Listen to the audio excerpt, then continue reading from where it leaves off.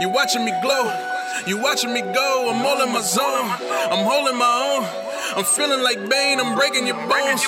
I am a blur, black and a nerd, so this is my own. This is my zone, and this is our show. You already know, like my gram blurred, YouTube blurred. Everything I do so blurred. Bet you wish you so blurred. Cosplay blurred, all day blurred. Everything I do so blurred. Bet you wish you so blurred. Bet you wish you so blurred. Talking about what we heard, talking about what we seen, all through the eyes of a blur. Everything that we do urge, flying like a super person. Plus I got super friends, we be teaming up early. Welcome to Blur Vision, your window into the world of all things geek, movies, TV, or news. We talk about it every week. It's your boy Jordan with...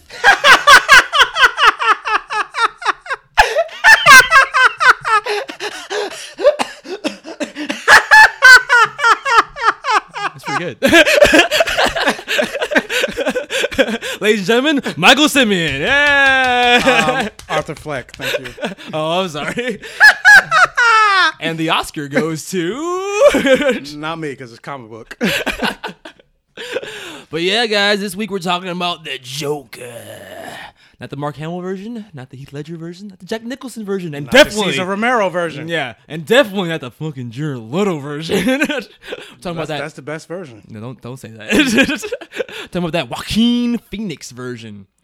Was it the standing ovation worthy movie that we've heard so much about? Yeah, 8 minutes standing ovation. 8 fucking minutes. But they say that at every movie. Every time you turn around, oh yeah, this Cannes movie got... BVS. Yeah. BVS got standing ovation. Standing ovation. To me, that... Fucking lying. Yeah. And we talked about before, but to me, that makes every standing ovation null and void when you can applause for BVS at the end. What were they applauding for? Yes, Superman's dead. Henry Cavill. He died so good. They were applauding Ben Affleck's ass. That was even in the fucking the cinematic version. That was only in the It was in the Cannes version. ultimate version. Whatever. But speaking of ass, was Joker ass, or did it actually fulfill that Oscar-worthy promise that we've been told from so many critics? Stay tuned and find out. Yeah, we shall see. But we got a bunch of stuff this week with DC, because we also going to be talking about Young Justice. I finally finished the last 4 episodes of the season. And Michael did a couple weeks ago. So Yeah, I was like, it's been so long. I'm like, I don't remember what happened. We're not going to recap everything since we've done like kind of, periodic reviews for the series as it was going along. But we will talk about at least the last 4 episodes and just kind of the finale, how we felt about the series or the season overall, and if we're excited for the seasons coming. If there isn't, was it announced? Was there? Yeah, there's gonna be another season. Yeah, it definitely ends in a place where I'm like, well, this is basically just as much of a cliffhanger as the fucking last season did. So if they don't have another season, I'd be very angry. We're gonna bring it back to tease another season and then cancel it again. I mean, with the way the DC, remember they talked about. Yeah. So DC Universe app isn't long for this world. They might have announced another season, but we don't know. It might end up on the whatever the Warner Brothers app. Yeah, which would make more sense. A lot more sense. But yeah, and then we've got Dr. Stone as per usual, episode 14, and Michael's scene, because unfortunately I made a lot of promises for like... Yeah, did you watch Cloak and Dagger? No, I didn't watch Cloak and Dagger. I was about to say that, you jerk. I want to apologize to the audience because I unexpectedly, if you check my Instagram account, you'd see that I was called in to do a Watchmen panel by HBO at New York Comic Con. I was on the panel with a bunch of other... I wasn't called in. No, Michael wasn't called in. It was they told me specifically, can you leave your gay podcast co-host? This is only for blurs, not gay blurs. All right. Homophobia. Nah, that's not like that. I was like, what? They said that? No, they didn't say that. Why would they say that? And they did say that. Why would I say that on the podcast? Yeah, no, they didn't say that. It was just that, it was, look, it was very last minute. I didn't even know if it was going to happen. Like, it hit me up literally at the beginning of that week, like Monday, Tuesday, and it wasn't even 100% official until Thursday night. So, but it ended up taking my entire weekend, which was the time I was going to use for Cloak and Dagger binging. Somebody sent me a message on Instagram like, man, Jordan didn't take you to Comic-Con? I was like, no, he doesn't value me. I even asked you to go, you asshole. To the after party. Yeah, well, that's the only thing I had the +1 for. They didn't give me the option to bring you on. It was only the 4 people, DJ Ben Amin, the the host of For All Nerds podcast, formerly the Fanbro Show. He has a great podcast. But I was on that panel. He was the host. I was with two other panelists, two other blurs in the blurred community over in the New York, New Jersey area. All awesome people. It was a great time. I'm not sure if they're going to release it online. They were recording, but I don't know if it was for just audio or if it was just for photos. It was very nice. I was treated very well. Got to see an early screening of Watchmen episode 1. And I've been told by HBO if I tell you anything about it, they'll shoot me dead on sight. So I can't give you any spoilers Well, not spoilers, but you can't even give a review? I can't give a review, but I can give you my impressions. And I guess I can just give you right now. I will say that it's a lot more black-centric than I expected. So when they asked me to be on the panel at all, I was like, I know Regina King's the main character, but like from the trailers, I never got the impression that this was very like a black-centric kind of show. But her being the main character, even beyond that, actually, it delves a lot into some racial issues and race relations that I did not expect. So, and I'll say this, I think the trailers actually don't do the first episode at least justice. And it's very spiritually Watchmen. It's not a true Watchmen sequel, but it's very much in the world of Watchmen. I think on the panel I actually compared it to Into the Spider-Verse. It's kind of like into the Watchmen-verse. But yeah, I loved it. I'll say that. I went in, and if you listen to the podcast regularly, you know that we talked about the trailers before. Me and Mike were both kind of like, what is this even about? Like, what? Like, all right, so Regina King's the main character, and it looks like there's a Rorschach cult and stuff like that. But going into it, my expectations weren't that high, and it honestly blew me away. Especially by the time you get to that ending, whew, surprising. Okay. Yeah, so highly recommend Granted, it. it's only one episode, but how does it compare to The Boys, episode 1? Oh man, that's a different beast. That's a tough. Because episode 1. I will say that there are shocking moments in both. I'm not sure if I can compare them because I don't know where Watchmen goes. But yeah, there's shocking moments in both for sure, and there's things that they do in Watchmen that I did not expect at all, especially coming off the heels of Zack Snyder's movie. I'll say that. And there's some hints in the trailer alluding to what I'm talking about, I mean, but I can't elaborate or, oh God, is that laser beam on my forehead? I'm sorry, HBO. Okay. But yeah, highly recommend it. I think it comes out on October 20th. But yeah, check it out, HBO. And I want to thank HBO for even having me on the panel. It's a pretty awesome experience. But yeah, so again, I'm sorry, guys. Thank you, HBO, for having me. Oh, never mind. You could have came to the after party. You could have met Black Manta. Whoop-dee did the after party. That means afterthought. No, it doesn't. That's where you meet the celebrities. Virginia King was there. Black Manta was there. Mario and Luigi dancing. That's the only thing I care about. I could have been like, "Hey, Carl, I'm online." Oh God, I wasn't even thinking about the Black Mirror episode. I was. I fucked a polar bear, man. First thing I thought about. Man, I should have said that to him. So I was that polar bear. He'd be like, "Get out, get out right now." But yeah, it was a lot of fun. I got wasted on Dr. Manhattan drinks. These like blue martinis they had. Delicious. Sure wasn't blue cum. Oh God, I hate you. But yeah, that's long story short. That's why I wasn't able to watch Cloak and Dagger. But next episode, I definitely will have it binge, as well as another thing that Michael's gonna talk about this week that I didn't see. I even forgot it was even coming out this weekend. But Chasing Dion, right? No. Wait, Chasing Dion. Wait, Chasing Amy? I didn't watch that. No, what was it called? Raising Dion. Chasing Dion. Dion, come back. You got too many powers, boy. I mean, there was some chasing. Yeah. And it was 9 episodes. Was it an hour an episode?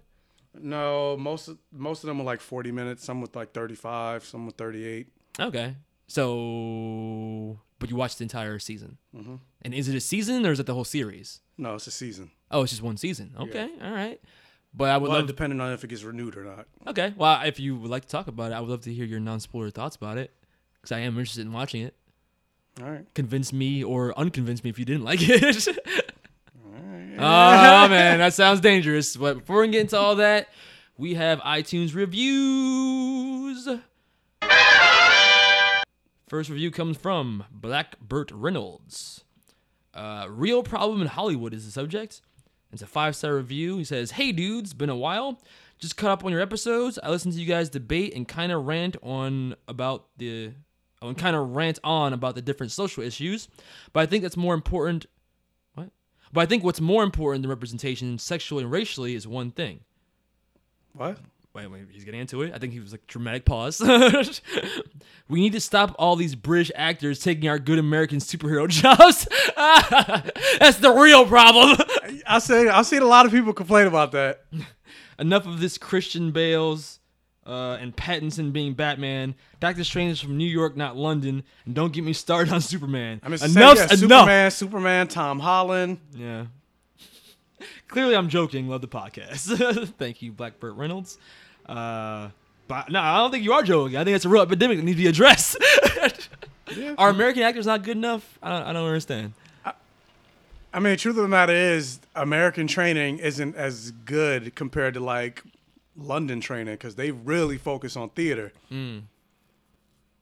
as a way to like open the door to you jumping into film. Whereas here in America, it's like, no, you just go straight to film. They don't really focus as much on theater. Oh, but I feel like the theater acting is where you get all like the nuance. Yeah, and like the, it is. Yeah, and you can have the range of being big and small. Like is Joaquin Phoenix, is he theater trained? I'm not sure. I was gonna guess yes, Yeah, probably. but I could be wrong. Look it up with your computer science over there. Use the eyes of science, Michael. But then on the flip, you got somebody like Sean Penn, who I heard was terrible when it could like being on stage. They say he's a terrible theater actor, but yet when it comes to like film and stuff like that, he's pretty damn good. Or same thing with Carrie Fisher. Grant, I don't know if she has theater training, but when I saw Carrie Fisher, when I saw Kerry Washington live on Broadway, I was like, Leia? when I saw Kerry Washington live on Broadway, I didn't think she was that good. But when it comes to like Scandal and stuff like that, it's Olivia Pope. Is the power of editing, or what do you think that is? I think it's the power of editing and then multiple takes. Yeah, that's a good point. Yeah. I feel like theater would be harder because it's like live. Yeah, because for anything, you could be a terrible actor, but if you get one good take, all right, we're using it, we're editing around it. Yeah. And then you get an Oscar. And it's like, but you're not even that good of an actor. But for that one take, I was. Yeah, for that one take. As far as you know, I am. And we've got one more review from Young J. Jean. He gives a non-spoiler Joker review. Hello, Blur Vision. I hope you've got... let me see. Michael, I saw your review on YouTube. I feel like we should save this for after our review so it doesn't taint our thoughts. Okay. And remind me. Because I feel like every time I say this, we get to whatever we're talking about, and we just fly past it, and we never go back to the review. Yeah, I'm going to forget it. Oh, come on, man. All right, well, and on that note, let's get into some of our emails before we get into topics. Our first email comes from... Here's the mail, it never fails. It makes me want to wag my tail. When it comes, I want to wail. New York Rap Revival, Captain Marvel Facepalm. Hey guys, so I had my girl see Avengers Endgame, awesome movie by the way, and before this she had only seen Black Panther, Spider-Man, and Infinity War. She had no real connection to the MCU prior. We saw the movie and afterwards she raved about the fun and emotion. Captain America instantly became her favorite, but she had one big problem: she didn't like Captain Marvel. A woman that didn't like Captain Marvel? Impossible. Shocked. No way. But she's got so much personality, Michael. The best of personalities. She's more charismatic than Robert Downey Jr. Oh, by far. She thought she was cocky. I love this. She was cocky, boring, unneeded, and in her words, a beep. This is funny because Captain Marvel was supposed to lead the MCU now and a symbol for women, and a woman doesn't like her. It sucks. I think Marvel needs to do something fast to fix that problem. Great show, guys. Keep up the good work. I mean, yeah, we've beaten this horse I thought that's what they to were death. going to do in Endgame. Like, Yeah, we all did. Remember we talked about, well, I wasn't really feeling her in Captain Marvel, but maybe the Russo brothers will handle her better. It's like, no, not really. Well, I guess the problem there was because they filmed that before Captain Marvel, so they didn't have a good idea. Which is like, guys, plan it out. Like you're the MCU. You're Kevin Feige. You're all about planning. Why wouldn't you plan out her personality beforehand? Right? Like, wouldn't you have a trajectory for her to go? I don't buy the we filmed it before, so we didn't want to do things with her character that they didn't do in the Captain Marvel movie. Talk. Well, I don't know, because you know how sometimes during the filming process things change. So you might talk about where Carol Danvers is going to be in the one movie, and then they change it. So it's like, but wait, that's not what we talked about. I mean, yeah, but I just feel like they should for someone that they're putting on this pedestal, that Kevin Feige is talking about leading the MCU, and she's the face of the future of the MCU. I just feel like you should have more of a plan for that character, especially. Like, you should give her something. And I feel like anybody watching Endgame would be like, so am I supposed to like Captain Marvel after this? Because she was almost like an afterthought. You know what I mean? Like, I feel like you should definitely have more of a plan for that character if no one else. I can understand, like, leaving Valkyrie on the sidelines because, like, well, this is Valkyrie. We're not going to really use her that much. But when you're pushing a character like Captain Marvel, you should definitely have a plan. Especially when you're coming out saying she's going to be the face of Marvel going forward and yeah, the leader of the Avengers and yada, yada, yada, the most powerful Avenger. Yeah, you're giving her all these accolades without having her actually earn any of them. And that's a lot of why people have the pushback in the first place for this character. Same thing with Rey. I mean, and I promised myself I wouldn't go any more feminism rants or anything, but like I said last time on the podcast, this is the issue with just creating strong female characters, but forgetting about the more important part of that phrase, which is character. Yeah. Like, I love strong females, don't get me wrong. Love me strong women. But do you? Yeah. Oh my God. Yes. I think as a weak man, I myself need a strong woman in my life. That's why I love my girlfriend so much, to kind of keep me anchored. It's like, yeah, I love strong women, but I don't like hollow characters that I feel like are just pandering to the idea of a strong female characters. Especially when I think it hurts the cause, because it creates the backlash on the other side where people are like, oh, well, you're just forcing this character on me, but she's not even that interesting. Why are you forcing diversity? That's where that argument comes from, because you get examples like this. So I don't want there to be weak links in these chains. I want there to be strong characters. I want them to be strong black characters, strong female characters, strong minority characters, strong Asian, strong trans, strong everything. But I want them to be characters first and foremost. Captain Marvel rant number 560. Till next time, folks. Until Captain Marvel 2 is announced, they're like, oh, God. If they don't stick the landing in Captain Marvel 2, it's kind of over. I feel like that's the last chance. Maybe. Because it also depends on the box office. People are like, well, who cares your opinion? We still made $1 billion. Yeah, but you only like get Transformers. But that's the problem, though. Transformers, yeah, make a lot of money, but think about how respected it is as a franchise. I've met it makes a lot of money, but I've met a single person that's like, oh man, Transformers is the shit. I love Transformers. It's the best. Well, no, maybe not. But in terms of the corporation, they're just gonna be like, so what? We're still making money, so obviously somebody likes it. Yeah, but I don't want that for the MCU. I wanted it to be beloved on its merits, not just because it makes a buttload of money. Then we get into dangerous waters. No, that's not what I want either. Yeah. But yeah, thanks for the email, New York Rep Revival. It's always good to get other females' perspectives on characters like Captain Marvel, especially. That way we don't just come off as two dudes being sexist in the podcast. Fuck women, am I right? Next email comes from Elliot Clark. Bart Allen should be introduced. Hello, gentlemen. So I was thinking Twitch Crisis coming up. Wait, what? What? I was thinking Twitch Crisis coming up. I had a thought. Twitch? I don't know what... It can't be Twitch. It's got to be a different word. So I was thinking about Crisis. With Crisis coming up? Maybe. So I was thinking with Crisis coming up, I had a thought. Instead of making Barry disappear and inevitably return in about 2 episodes, why don't they let him disappear and introduce Bart? You can still have Grant Gustin play the role of Bart, similar to what they do with Wells/Tom Cavanaugh. Oh, so basically pull a Black Siren. Yeah. Have that emotional moment of Barry fulfilling his destiny in the final battle and have Bart appear soon after. it would give the series an interesting story arc of coping with his loss, Bart trying to live up to the legacy, and have Grant Gustin flex his acting chops.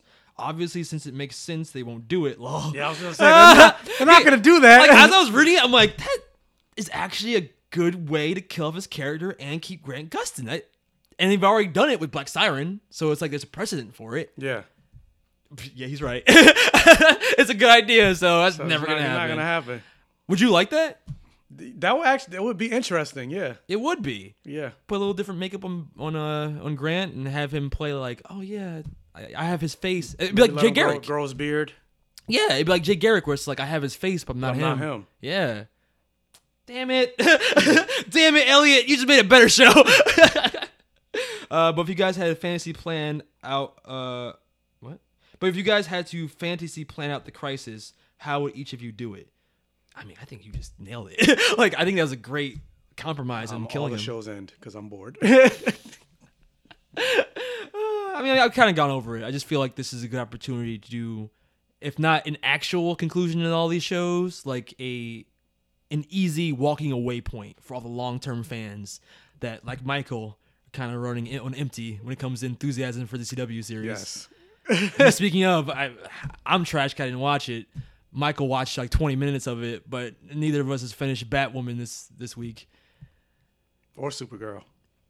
Did you even start that one? No, I was watching Batwoman. Are you at all excited to even try the first episode of Supergirl? I don't think I'm gonna watch the season. I think I'm just gonna watch the first episode just to get my impression of it, and just wait until the crisis. Yeah, probably. Yeah. It depends. If the first episode of Supergirl could be great.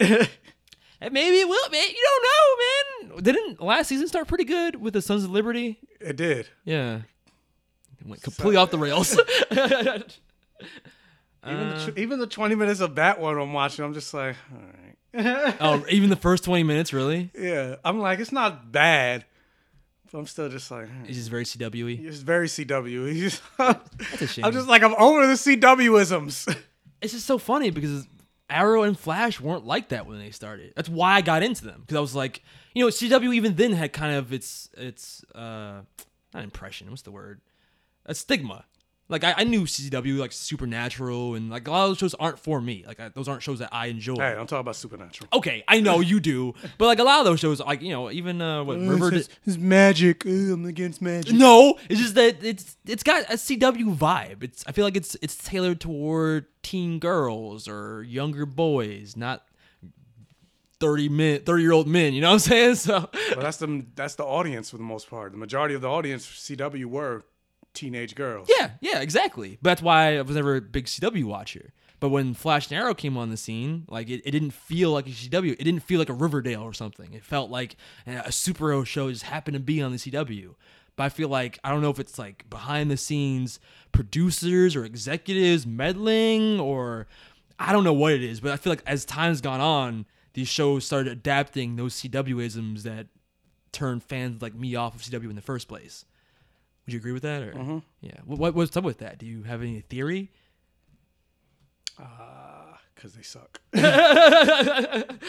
Good theory. But yeah, Elliot, you basically nailed what I think would be a great way to resolve Barry Allen's character.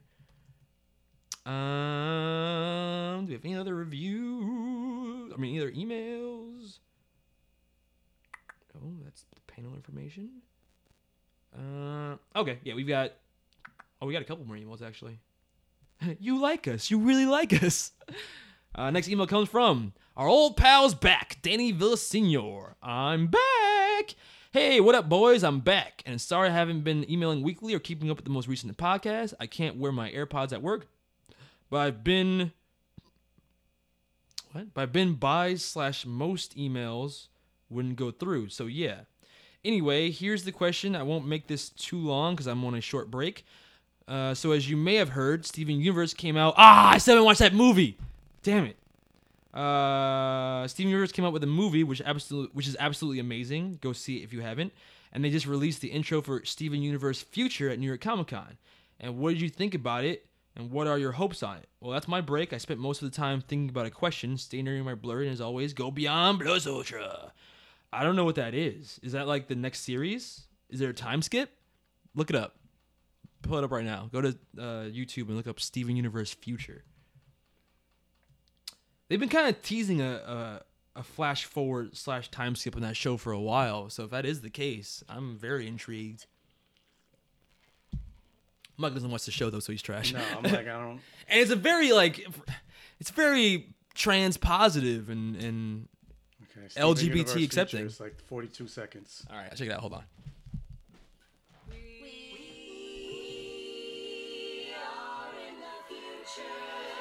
Oh, it's music. I'm in. Oh yeah. Oh, he can drive now.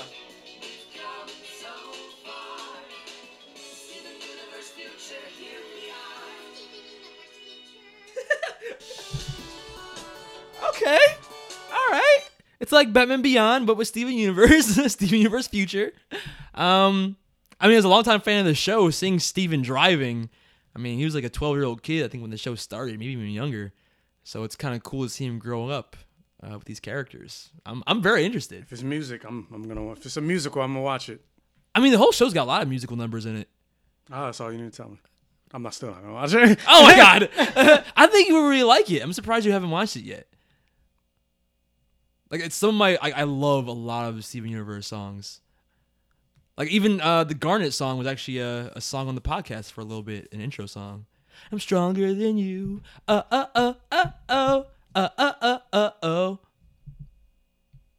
Never mind. Anyway, Michael's garbage. But thank you, Danny. But thank you for. I am stronger than you, though. Okay. But thanks, Danny. I will definitely check that out.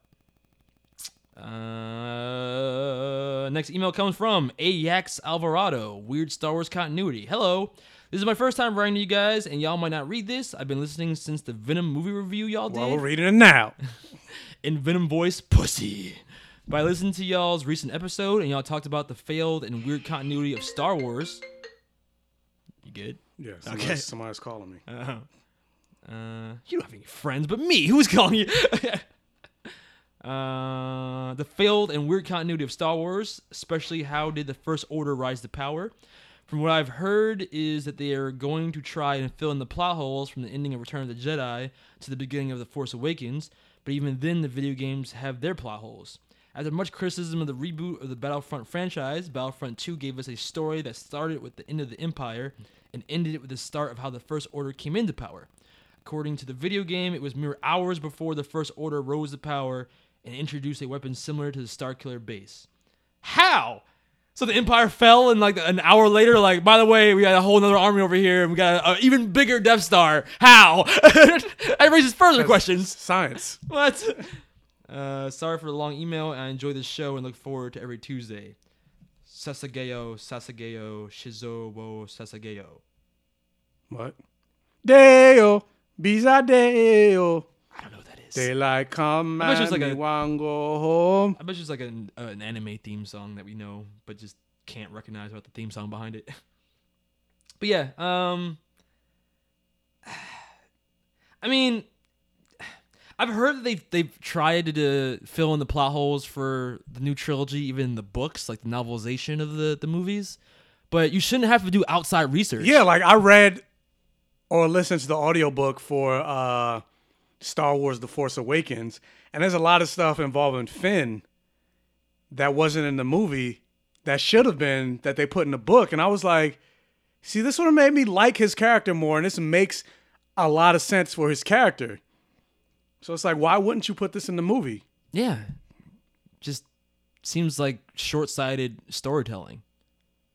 Like it feels like an afterthought. I'm like, these are important more things. specifically, like the most poignant moment that I remember from the book that wasn't in the movie. Remember, there's a moment where Maz Kanata looks at him and she says something about, you have the eyes of someone who wants to run, or some shit like that. Oh, yeah. But then in the book, right when Rey gets kidnapped and he takes out the guy that calls him a traitor or whatever, Maz looks at him and says, your eyes are different now. I see the eyes of a warrior. That's so cool. I got chills just now from that. That sounds awesome. Exactly. I'm like, why wasn't this in the movie? Oh, they would have given so much like weight to his battle with Kylo Ren. Yeah. Just said the black man got killed off immediately. Racism. slashing the fucking spine and shit. Should have been him. I feel like he should have been the Jedi. It should have. That'd been awesome. Or him being revealed to be Force sensitive. Yeah, but even if they could have both been Jedi, it didn't have to be just Rey. Like I feel like that'd been. I feel like his story is actually more interesting than hers. Because they still haven't explained the fact, and I thought, because this makes sense to me, they still haven't explained why he was the one that was able to break out of the brainwashing. Yeah. Out of everybody that was in the First Order. Yeah. He was the one that snapped out of it. And I feel like they're gonna try to do that now with the Rise of Skywalker and have Rey's origins be taught to Palpatine or whatever. So she's going from the dark to the light. But even then, that's still Rey. That's not Finn. No. But I mean, like, I feel like that's something that's being retconned now in the third movie. But I feel like Finn's story was already that, being turned from the dark side, which is being a stormtrooper, to becoming a Jedi. In the first movie, that was an interesting arc. But they didn't really delve into it. And then also, like, there's so much story with Finn that they're just leaving on the back burner. Because, like, the fact that he was with the First Order, so these are his friends, his colleagues, his co-workers. Yes. Maybe people that he had relationships with, like lovers or whatever, because we don't know if people in the First Order are women or not or whatever. And now he's fighting them. He's killing them. He's killing his friends. And that traitor guy was one of his friends. Yeah. Like there's so much backstory in him just saying, traitor! And they don't fucking even talk about it. And even in the second movie with The Last Jedi, with him fighting Phasma, that's like arguably him fighting his version of Darth Vader.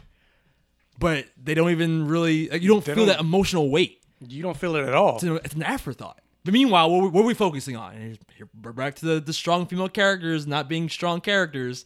What's Rey fighting for? Who knows? Well, I found a lightsaber. I brought it to Luke, and he didn't want to train me. And then I fought this guy. I just met Kylo Ren. Like, there's no story there. Yeah, there's no story. It's just, I found out I have force powers.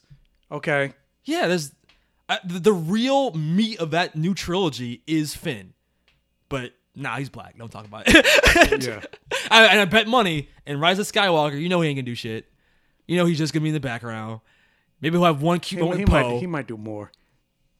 You think? No. They didn't even let him sacrifice himself in Last Jedi. He was like, I'm gonna do it. I'm gonna be an important character. And Rose is like, nah, motherfucker.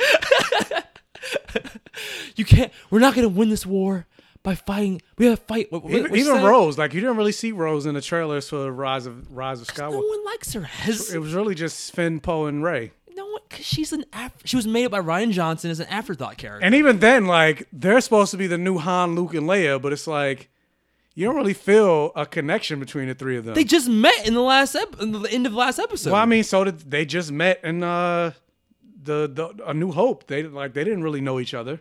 What, Leia, Han, and Luke? Yeah. No, but I mean, Poe just met Rey for the first time at the end of Last Jedi. Yeah. Like, they're shaking hands on the Falcon. It was like, I feel like this should have been established episode 7, not 8. At the end of 8, even. Yeah, at the end. Yeah. The more you talk about the new trilogy, the more it's like, man, they did not. They dropped the ball. Completely. They didn't plan it out at all. And it hurts for me because I was like a big advocate for Last Jedi and for Force Awakens. You're trash. I was blinded by the cool images. You know nothing, Jordan Barnett. Oh, God. Game of Thrones. Speaking of something that dropped the ball. Oh, this heartache.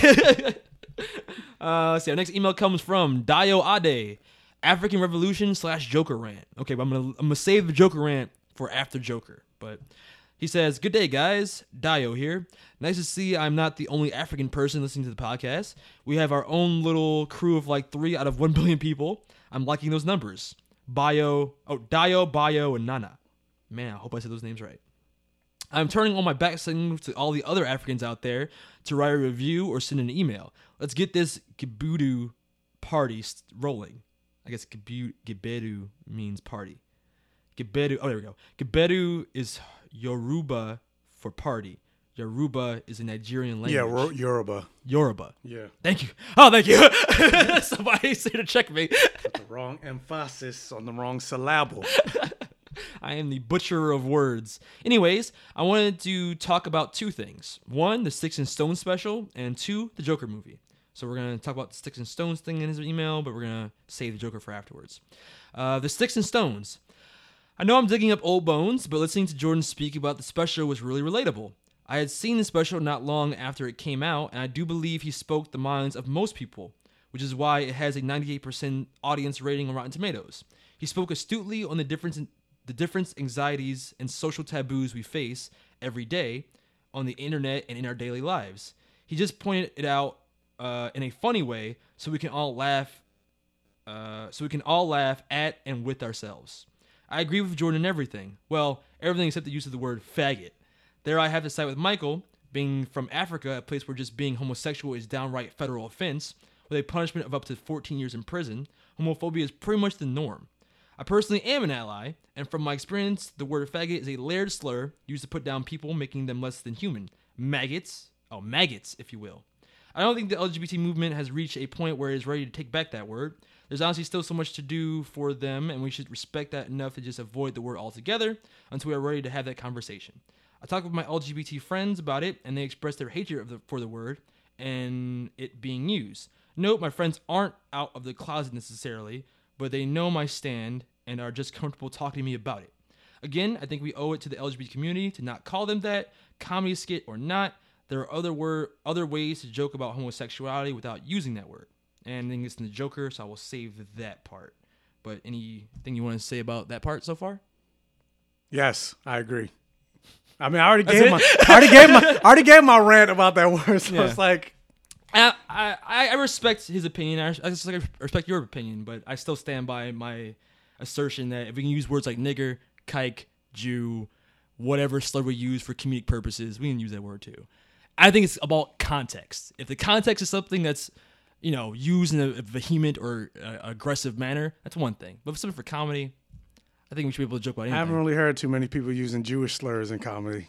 I have. Jewish people. But that goes to the point I literally said about the faggot words. Like, I mean, even by people. I've seen other people do it too. It's just about how it's being used in context. I've seen white people use the word nigger in comedy specials, either to make a point or to make a joke. Calling me? Oh, I'm not answering. but yeah, I don't think we should ever get to the point where if you're not this, you can't use that because it's slippery slope.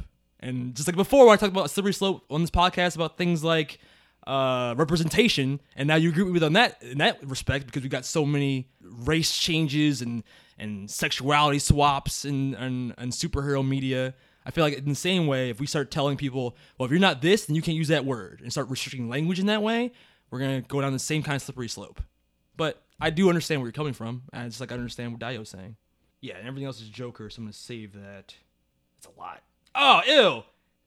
He says he likes BBS. What? Yeah.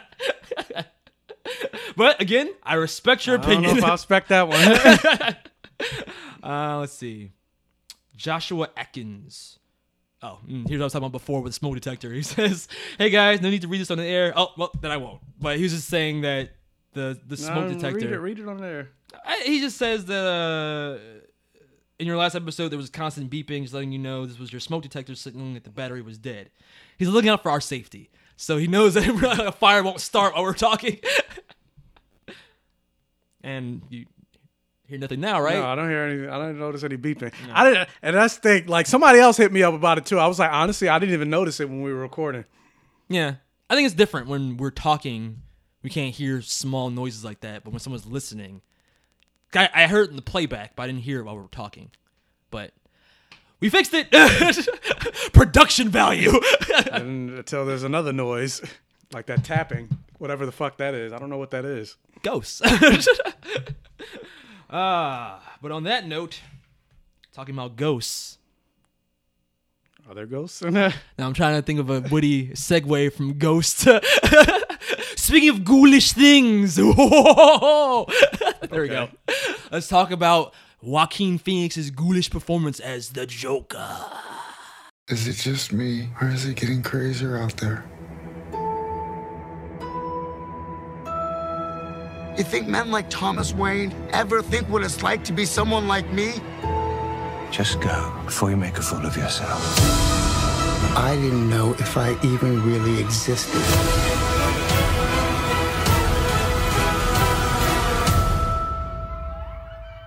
But I do. Is it ghoulish? I don't know if that works. There were some scenes where he looked pretty monstrous. Like, I mean, you see him in the trailers too, where like it's just his what's the phrase? Is it body dysmorphia? Is that the right phrase? It's not body horror, but like it's how emaciated he looks. Yeah, he did lose a lot of weight for the role. Yeah, and some of the positions he would be in, like and it wasn't like he was trying to elicit like, you know, like a scary imagery in the way he was moving. It's just the way he looked and the positions he was in, and the things he was doing came off a little disturbing, scary. Yeah. Would you agree? Yeah. Yeah. So yeah, take that. Segue appropriate. Okay. Nailed it. And for those that know our rating system here on Blurred Vision, I will drop it here. We here at Blurred Vision have a very simple rating system. It goes from poor vision to perfect vision. In the middle, there's passable, and then you have less than passable and more than passable. Thank you, Ketchupon. Woo, boy. I want some pizza. What the fuck? What's with doing the food, man? Every time we do a podcast now, it's like, I'm hungry. Because I just we record right after I wake up, so I haven't eaten yet, so I'm hungry. You want to sip my coffee? That's not food. What is that? It's good for an appetite suppressor, though. I don't drink coffee. Oh, really? No. Oh, this is why my teeth are so yellow. I drink so much black coffee. But anyway. Coffee's fucking disgusting. It is. I just drink to stay alive. Why do you drink it? To stay alive. Well, it doesn't do anything for me. Really? Caffeine doesn't work for me. You don't get wired at all? No. Well, why? I actually get sleepy. So you're in a constant state of arousal? Yes. Okay. That explains a lot, actually. I'm aroused right now. Exactly. Push your dick away, Mike. We're talking about Joker right now. It's like Tanjiro. Constant total state of breathing, whatever. Breathing concentration, 24/7. Constant dick breathing. Yeah. But yeah, that's nothing about the dick talk. Let's talk about some Joker, which did actually. I was gonna say there's some dick talk in that too. Wait, what? I was gonna say that there are some dicks in Joker, but not literal dicks, like figurative dicks. Well, I was gonna use the literal. There's no dicks in Joker. Well, he was jerking off at one point. He was? Remember that right before? No, it's a spoiler. Never mind. I definitely got to hear this. I'm like, I don't remember that scene. I look away. He was about to start jerking off, but he got interrupted. Yeah, you got to explain that scene to me. I mean, it's not a spoiler. Right before he gets the call to be on the show, he was in bed in his underwear, and he puts his hand down his pants, and then the phone rings. Man, I don't know what I was watching. I don't remember that scene. Maybe I was fucking. I was so fixated on the performance. I was like, "Oh, such a brilliant actor." Is he masturbating? He was about to, and I was like, "Joker doesn't do this." I was like, "What do you mean? I could totally see Joker masturbating. He's totally." I see Joker's asexual. But except like, for Batman. Exactly, he loves Batman. So. Well, there's no Batman in this. Well. He's not Batman. But yeah, man, let's talk about the Joker, because this movie, I mean, there's been so much hype, so much infamy surrounding this thing. So many people were afraid that it was gonna controversy. Yeah, controversy that people were afraid that it was gonna incite like the incel community to have like an uprising of domestic terrorists. There was security at my theater. Yeah, even at my theater, there was a lot of security. Like a lot of cops just like walking around, and I'm like, I don't know how I feel about it.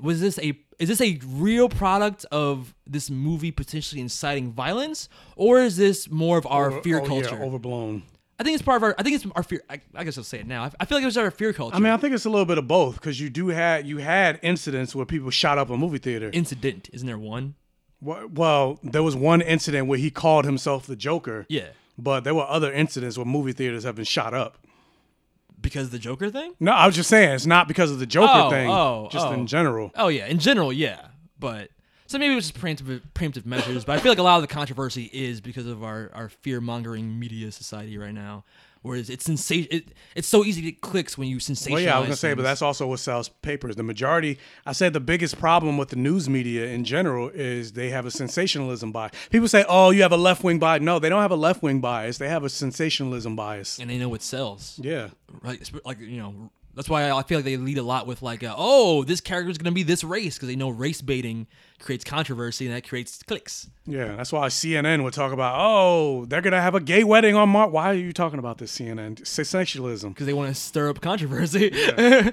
Come on, where's all our alt-right people get angry? And then I want the liberal people to get angry back, and then all the comments fill up. Yes, like puppets. Yeah, and that's right in line with I think a lot of the themes of Joker were. which was our society and how manipulative it is, and how like socioeconomic issues, and there's a lot of messages in this movie beyond just domestic terrorism. And I would like to talk to you about them. So you want to talk about your thoughts first, your non-spoilery thoughts, and then afterwards we'll give our ratings and then our spoilery review. Okie dokie, man. Okie dokie. Okie dokie, Joker. So with the Joker, I said before that when we did our most anticipated movies of 2019, this was on my list of one of my most anticipated movies of 2019. And then on top of that, because when you think about somebody like the Joker, like he's one of the most iconic supervillains Probably of pretty much all time. Yeah. And he's a lot of people's favorite supervillain. He's not mine, but he's definitely in the top 3. For sure. I think mine is my favorite is Dr. Doom. Really? Yeah. I think Joker's mine. And then Magneto might be over that. And then I think Joker probably my number 3. See, I think Joker's my number 1 just because of his unpredictability. But then I was going to say, also going with that, like, truth of the matter is, like, when you think about it, Joker, out of most villains, Joker is the one that's really a pure villain. Like, there's no moments of redemption for the most part for the Joker. Yeah, he's chaotic evil. Yeah. Yeah. Whereas, like, Dr. Doom... You can reason with them to some extent. Yeah, whereas Dr. Doom, there are moments where, like, he does good things, or you go to, like, Latveria. Latveria is a paradise. Granted, he rules with an iron thumb, and he'll kill you if you fucking cross him, but his place is still a paradise. Yeah. Somebody like the Joker, the whole world will be chaos. He was supposed to burn it all down. Yeah. Some men just want to see the world burn. Oh, yeah. And, but once we saw the trailer for the Joker, as I watched the trailer, I was like, it's not what I was expecting for the movie. I don't know what it was I was expecting, but it looked a little too artsy for with the trailer. But going into the movie, I gotta say, I really enjoyed a lot of Joaquin Phoenix's performance, and a lot of it had to do with the fact that, like, just a lot of the subtlety. There was a lot of subtlety in his performance. Oh yeah, for sure. And even the laugh you mimicked in the beginning of the podcast. Yeah, and I actually enjoyed the explanation for the Joker laugh and how they. It's a condition. Yeah, and how they said it, like his laugh. The reason he laughs like that is it's a part of his mental illness. Yeah, and you can see that in the very first laugh where it was painful. Yeah. Like he's not trying to laugh. Yeah, he's not trying to laugh. He's actually trying to stifle his laugh. Yeah. Because he's like, no, stop. I don't want to do this. This is something I, don't want to embrace because people are going to look at me like I'm weird. Yeah. And I like that because it was a different explanation for him for the laugh as opposed to him just laughing just because. Yeah, I mean, before you were saying how Joker is like an irredeemable kind of figure with no redemption, but like that in the first scene where you see him laughing like that, you automatically get some humanity in his character. It's like, oh, he doesn't want to laugh. Like you feel bad for him in that moment. Yeah. Yeah. And speaking of which, there were a lot of moments like that where it's like they did try to humanize the Joker in that, and because I saw a lot of people, they had issues with the fact that, again, you mentioned the Joker, he's chaotic evil, he's somebody that you shouldn't empathize with, and people took issue with the fact that in doing this movie, it's creating empathy, sympathy, whatever you want to call it, for domestic terrorists. For a terrorist, and I didn't necessarily have an issue with that because when they announced that they were going to do a Joker movie, you knew that's what you were going to get. Because obviously it's about the origins of how he became the Joker. Like, for the most part, if you're going to go into this movie thinking you're going to get a lot of Joker in this movie, you're not. He doesn't become the Joker until the end of the movie. Yeah. What it is you see the small concessions and big concessions and just the moments that it takes to see him dip into the madness that is the Joker. And it's not so much one bad day. It's yeah, I was literally just about to say, when you think about something like The Killing Joke, he says he became the Joker because all it takes is one bad day to become like me. More like with him, it was one bad life. Yeah. And so I enjoyed seeing all of that. So it's like throughout the whole movie, you're like, you know he's going to become the Joker, but you're almost rooting for him not to be that. Yeah, exactly. So it's like, no, don't do it. Don't do it. Like, don't do it. Wait, am I rooting for the Joker right now? How did the movie make me do this? Okay. And like the way it was shot, and granted, I noticed like because there were certain scenes where the movie was filmed in Newark. And I was like, oh, I see Newark. It looked very okay. I was like, it looks. I see my hometown. Okay, yeah. That and I gotta watch the movie again. This might be an error on the movie. It doesn't take away from a rating or anything, but like, it's just something I noticed. What? I think I saw a sign that said Newark. Really? In the very beginning, but I gotta watch it again. I think that's just it could have been my eyes playing a trick because I knew they were filming in Newark. But I think I saw a sign that said Newark. I'm like, it's the masturbation scene. It's all fake. It's all your mind.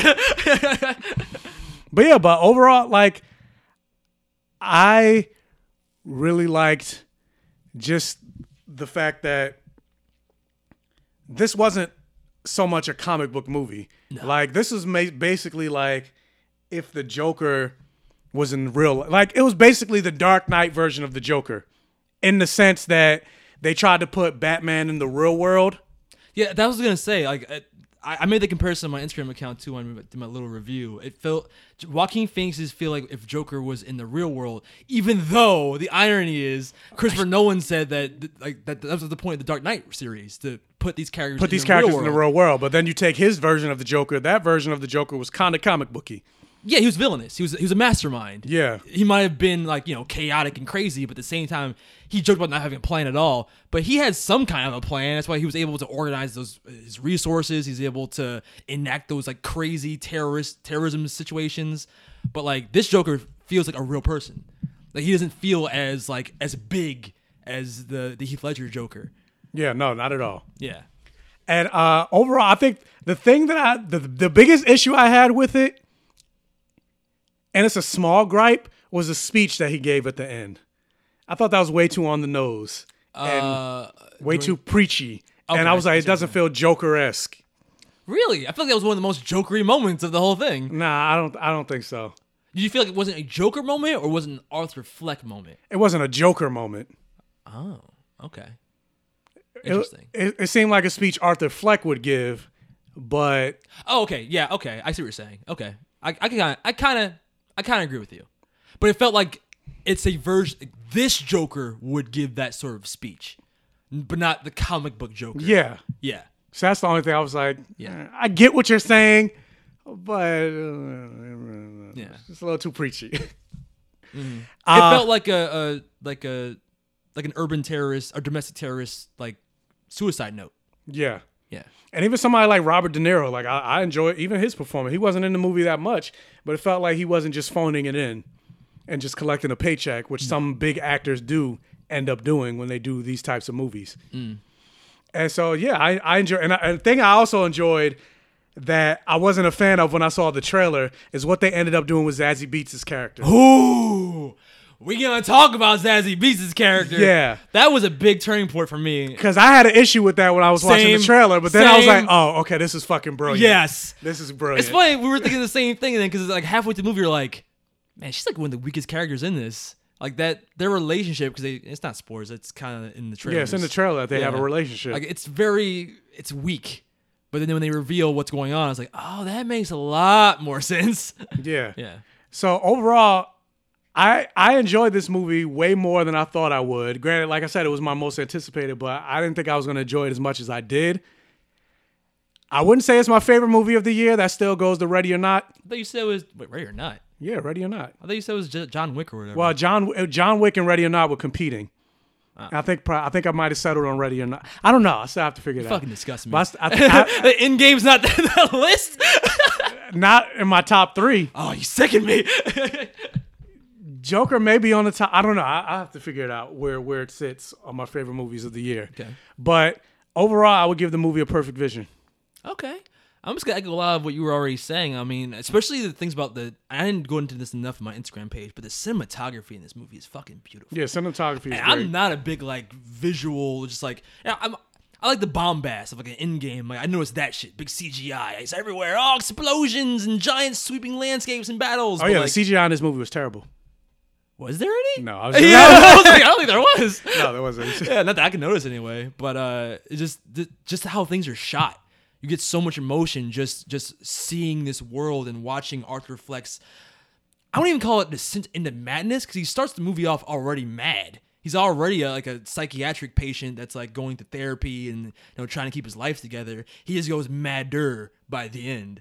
I just think Joaquin Phoenix's performance was amazing. I'm the opposite of you. You said it was your most anticipated movie of the year. I was looking forward to it, but especially after the standing ovation thing, I was very jaded. I'm like, it's just gonna be BVS 2.0. It's gonna be mediocre at best. I didn't expect to enjoy this movie nearly as much as I did because honestly, it blew me away. Not only in the visual storytelling, not only in the writing overall, some of the twists and turns that happen in this film, but Joaquin Phoenix's performance, I was not expecting such a deep character study. And I've seen people online kind of complaining that, the first hour plus is kind of boring, it's so slow. But I'm like, that's because it's like you said, it's not a comic book movie. This is a story about a man becoming his true self. And yeah, like the movie was definitely it was a slow burn. Mm-hmm. And it was necessary though. It was necessary. And yeah, there were moments where I was thinking in my head, not a lot, but I was like, all right, I'm ready for him to become the Joker at this point. Really? There was like a small moment I was like, okay, I want to see him become the Joker. I would like to hear what those moments are in spoilers, but I just feel like everything that happened in this film, there were so many scenes. I feel like there was almost no scenes that were wasted. Everything played into either a push toward, like, closer toward him becoming Joker, or just understanding why this guy is the way he is. And he did a good job of kind of having juxtaposition between him and the rest of Gotham. There were some moments in the comedy club specifically that I want to talk about in spoilers. I'm just like, that's basically him in a nutshell. And it was just so many little character beats that ended up adding to the bigger picture by the end. So like all of those slow parts in the beginning felt like they all had a great payoff by the time you get to the last scene. And that's the thing. When you get to the end of this movie, I scoffed at the 8-minute standing ovation, and I don't think even I would give it an 8-minute standing ovation. That's crazy. I wouldn't give it no. That's too much. For 8 minutes, I'd be tired by like the second minute. Like, all right, I'm done. My hands hurt. But as a comic book fan, even though this is not a comic book-like movie, I feel like they did give enough nods toward the comic version of Joker and Batman in that world that ending really felt like a comic book payoff. Part of me, though, the ending, I feel like they don't need it. They didn't need it. The absolute ending? The absolute ending. We got to talk about that because there's a lot of different theories about what that even means. Some of them I don't like. Other ones I'm like, yeah, I can see that.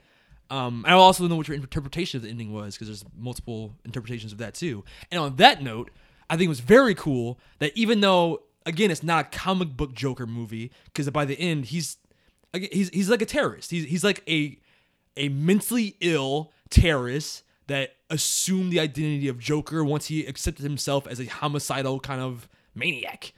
But like in the best parts of The Killing Joke, which is, if the Joker's going to have an origin story, it should be multiple choice.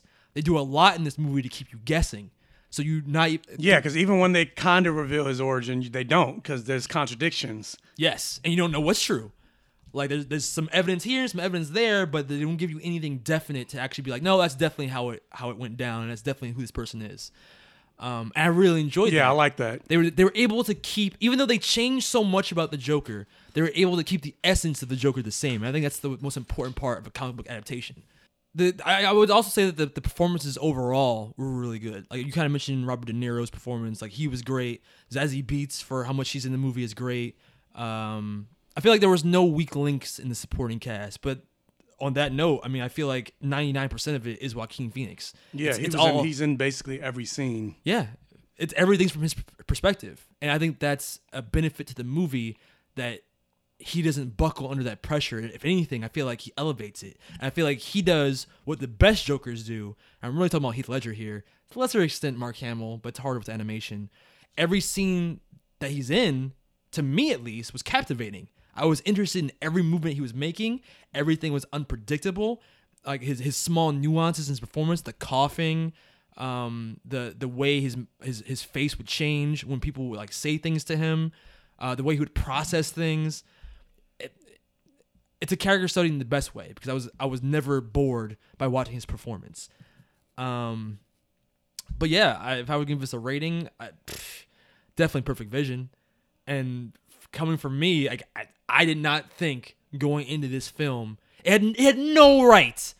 Like, come on, man. How many Batman-centric movies in the last couple of years? Justice League, BVS. Those are huge blockbusters. They all were fucking trash. Like, they're all garbage compared to this. Birds of Prey is coming out. Also gonna be trash.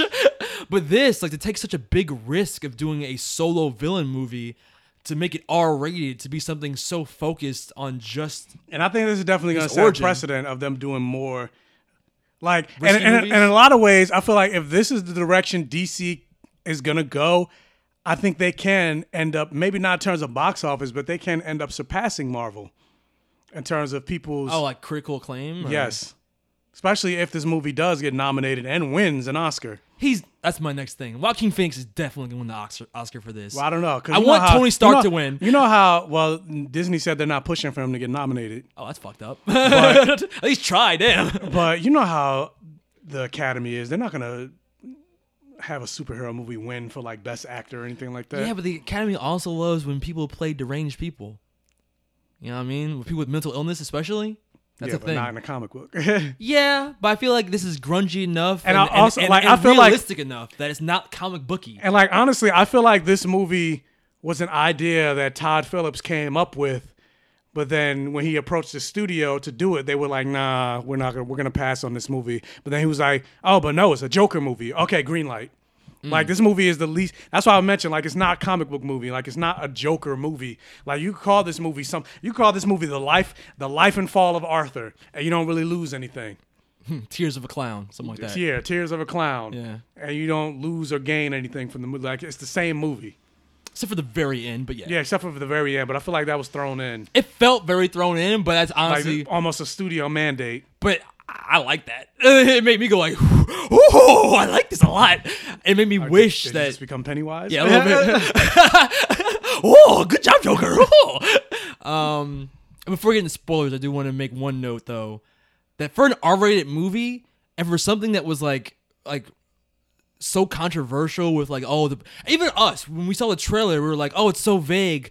They must be hiding all of like the crazy fucked up Joker violence." It wasn't that violent. There wasn't that much, but when it did get violent, it got violent. Yeah, but nothing crazy. Like I've seen a lot of worse. I've seen worse on Game of Thrones. Like, you know what I'm saying? Like it wasn't that bad.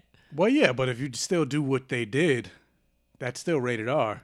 Yeah, for sure. But I think a lot of people, including myself, I was expecting more.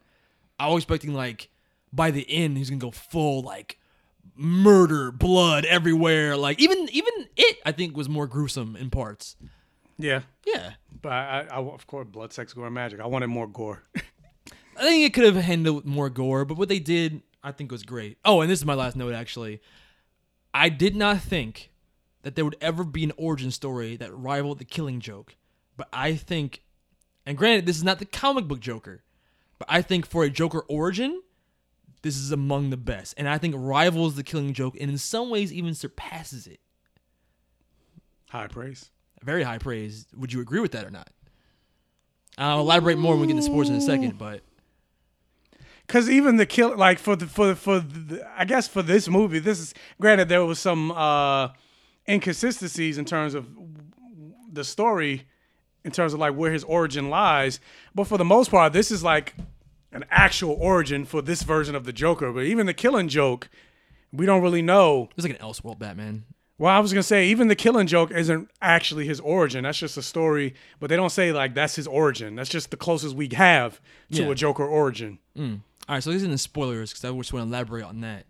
While I was saying that, I feel like it surpasses The Killing Joke in some ways because I feel like the point of The Killing Joke, to some extent, is to make you feel sympathy for the Joker, to make you feel like this monster had some form of like humanity inside of him that was lost. And I feel like this movie does a lot better of a job to make you feel for that character than The Killing Joke did. Because even though, like, you know, the events themselves are tragic, where in The Killing Joke he loses his wife and his unborn son or daughter, and then he loses everything and then becomes the Joker because Batman pushes him into the vat of chemicals or whatever. Even though that was a tragic event, they didn't give you enough time to actually care about that much, like emotionally. But by the time you get to the end of this movie, You know, I had an investment in Arthur Fleck's relationship with his mother, his relationship, quote unquote, with Zazie Beetz. Like, you know what I mean? Like, I felt like there were a lot of moments in this where I legitimately and genuinely felt bad for Arthur Fleck. There are moments where I'm like, yeah, fuck them all. Kill them all, Joker. Fuck those dudes. Especially when they get to the train scene and his first actual kills. Yeah. Yeah. And by the way, we're in spoilers now, guys. Just so you know, spoilers. I wanted him to have more redemption, though. More redemption? Yeah. In what way? In the sense, and I don't mean redeem him as a character. I don't mean that type of redemption. I mean once he embraced his crazy to go after more people that did him wrong. Like the kids that broke the sign on his face. How's he gonna find them? I don't figure it out. Joker is a super genius in the comics. He's just crazy. Not this Joker. So though. what? Find him. And that's the thing. And like, kill him. Kill them all. Kill them all, Joker. But that's the thing, though. Or his boss that fired him. Yeah, true. That's a good point. But this Joker, even by the end, maybe he becomes the clown prince of crime of all the other crazy people wearing the Joker masks, but he's not particularly smart. If this was the Joker that the Batman had to fight, it'd be over in the first day. Over. The day one, there he is, one punch, got him. Yeah. Crime is solved. Like, he's not strong, he's not smart. He's just a mentally ill guy that puts on some Joker makeup and kills the people. Yeah, kills people that he hates or he feels wronged against. Yeah, he doesn't seem like a mastermind. No, not at all. He got arrested the moment he killed. That can fool Batman. One of the smartest people in the universe. No. He couldn't fool two random detectives. Yeah. No. Just two random Joes. You did this, didn't you? No. Yeah, you did. That's the entire mystery. Yeah. He just leaves bodies behind. The biggest thing he did was kill Robert De Niro's character in the very Dark Knight Returns fashion on the talk show. On live TV, yeah. We all saw that coming. It's in the trailers. Yeah, we saw that coming. Yeah. But then, they don't show him get arrested, but he kills him, and then I guess he's doing the Joker thing where he's like talking to the camera, which is broadcasting to all of Gotham. And then right after, you don't even show it, he's already arrested. Because he can't run. He can't even run that fast. Yeah, and even the way he runs. It's a goofy, like a long person, long arms, long legs run. But, I think that's probably the weakest part of the movie for me. If you're looking for, like, him to become the Joker, he's not. But I don't think this version of Joker, he needs to be that. And even by the end, they do set up that, this is the Batman origin where Thomas Wayne and Martha Wayne, they do go out during the chaos that Arthur Fleck creates after killing Robert De Niro's character. But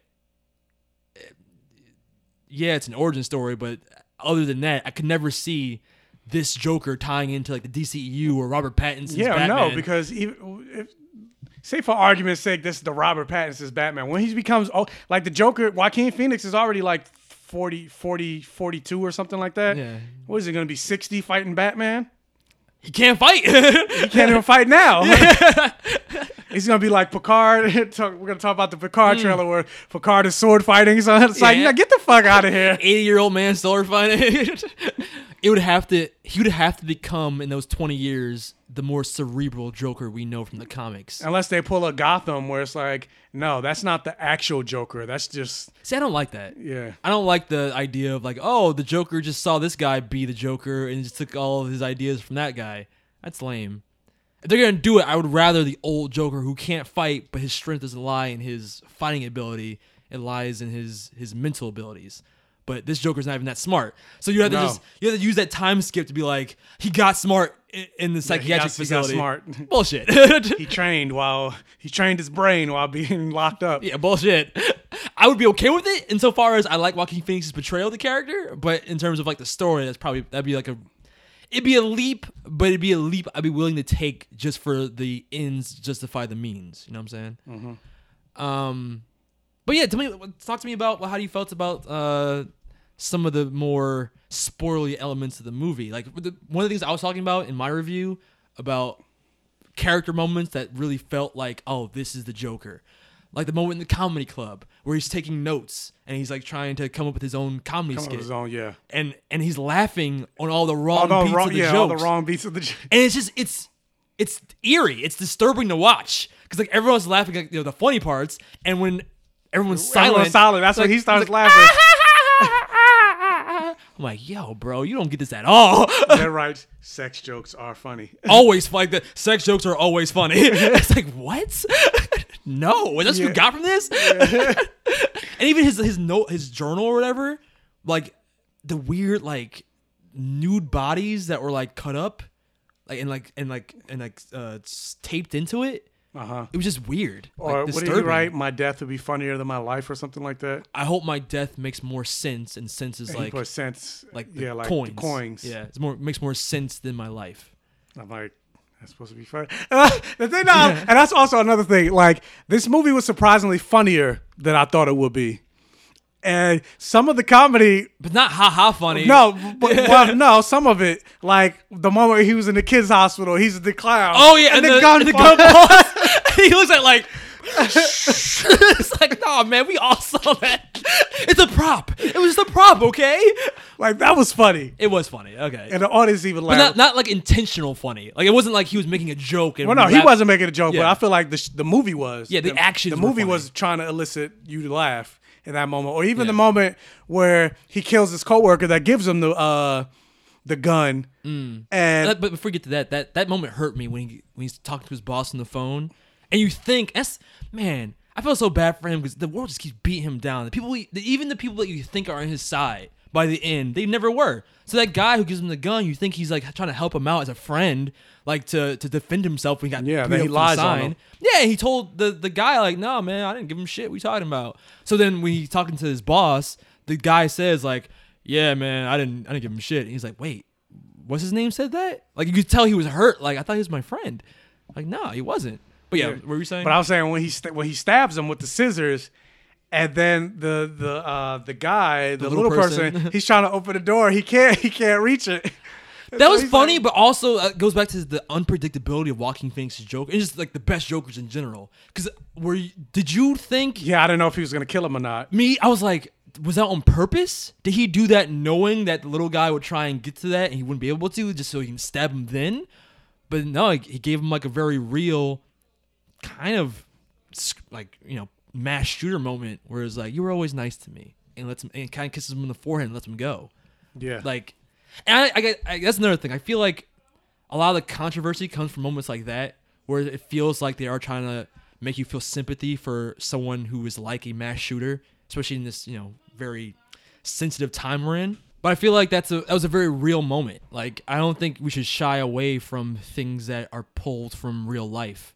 Because I think it opens the conversation to things like, maybe we shouldn't be ignoring things like mental illness. Maybe we should not ignore people's warning signs or do the easy thing like ostracize the people thing that are weird. The thing that I did like about the movie where it said something about, where it said mental illness, it said something about, what did it say? Wait, in his notes? In his notes. Oh, I know what you're talking about. I like people that too. Expect you not to be. The worst thing about mental illness is that people expect you not to have, or act like you do have it. Act like you don't. Yeah, act like you don't. Yeah. Yeah. Which is true. And that's how we treat people. Mm-hmm. Or like think about people that do have mental illness. Instead of putting them in a hospital, we put them in jail. Yeah. And it's like, that's not going to help. That's just going to make it worse. Yeah. So, but what was I saying? Oh, the controversy, people that have issues with this movie, like a lot of it is because it's like, oh, you're trying to elicit sympathy for a guy that you shouldn't get sympathy for. Like, this is a guy that's basically a terrorist. Yeah. We shouldn't be rooting for him. And I get that argument, but at the same time. Me too. I do too. This is fiction. Yeah. This isn't reality. Yeah. There's one thing if you're rooting for the Boston bomber, which actually happened. It's another thing entirely to be rooting for a comic book villain. True. Like, how many times have we watched movies where it's just like, kill them all? Like Breaking Bad, The Walking Dead, Sons of Anarchy. The Walking Dead. I've seen people say, oh, I want Rick to kill them. Technically, Rick would be a terrorist with the number of humans that he's murdered. Or talk about Jurassic World: Fallen Kingdom.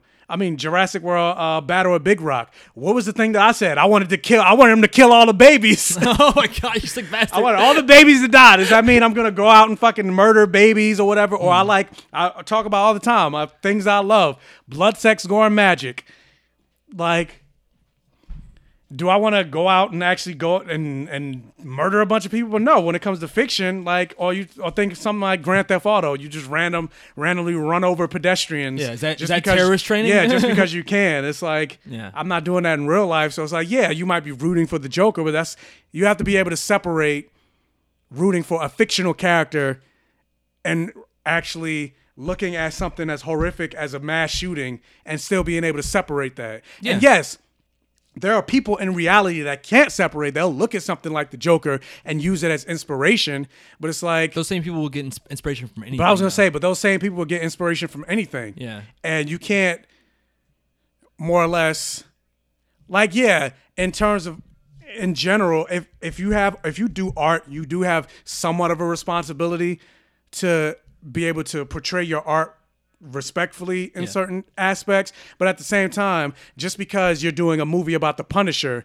doesn't mean, or just because you have a movie about the Punisher doesn't mean you shouldn't do it, because there are alt-writers that take the Punisher as a symbol. Yeah. It's like, you can't necessarily focus on that small minority of people. What about the large majority of people that just look at the Punisher as a super or as a villain, or not even a villain, but as a vigilante? Anti-hero. Yeah, anti-hero, or not even, because some people are like, well, he's not really an anti-hero. He's a murderer. It's like, yeah, he is, but still, you can root for a murderer. How many movies have they done, like Natural Born Killers or Psycho, that focus on a villain? It's just our very PR culture right now, our PC culture. But I just feel like, especially right now with the Joker, you should look at it within context. Again, it's always about context. And I feel like his character, it's human nature to have empathy for somebody. And the whole point of this movie is to watch this character who you do have empathy for to some extent, just as a person. Like, no one wants to see someone get beat down. That's what his whole life is. He's an underdog. But I also don't think the movie is justifying him doing these heinous acts either. I think it's just showing you this character kind of unraveling to the point where he does commit these horrible acts, but not supposed to like be rooting for him. In fact, I think what is cool about this movie is it makes you feel disturbed, because on some level you do root for him, and I feel like that's what sticks with you by the end of the movie, because it's like I see where he was coming from, but at the same time I can never commend actions like this, and it's that level of like discomfort that I think is where the true art of this movie lies. It makes you think about society. It makes you reflect on mental illness. It makes you reflect on how people treat each other. It makes you reflect on socioeconomic differences. Like, I think that's what the important part of this movie is. Yes, and truth of the matter is, we all have darkness in us. Yeah. It's just, do we choose to act on it or not? Yeah, do we choose to act on it or not? And so, like I said, like I was just mentioning earlier, like, the old moments was like, you're just like, don't do it. Oh, he did it. Yeah. And there are other moments where, like in the train, where he basically stopped a potential rape. Is that what was happening in that scene, where the guys were like fucking with that girl? Well, we don't know if it was a rape or... Well, I said potential, because they seemed very flirty. They seemed like if he wasn't there to kind of distract them with his weird laugh, they probably would have advanced on her more than they were. And he didn't stop it in the sense that he actively tried to stop it. The only reason he stopped it is because he started laughing uncontrollably, and he felt uncomfortable. They started focusing on him. Yeah.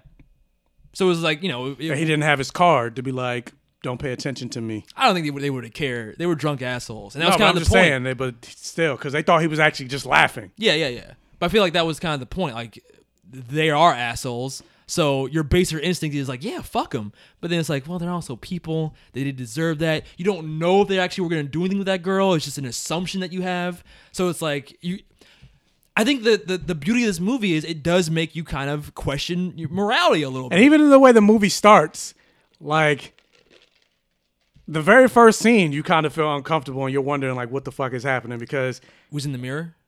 No. When he was with the therapist, the social worker. Oh, when he was laughing. And he was just laughing, and she's just staring at him. And as soon as he's done laughing, it's like the scene just starts. She's like, "So, what have you been doing?" And I was like, "Wait, what?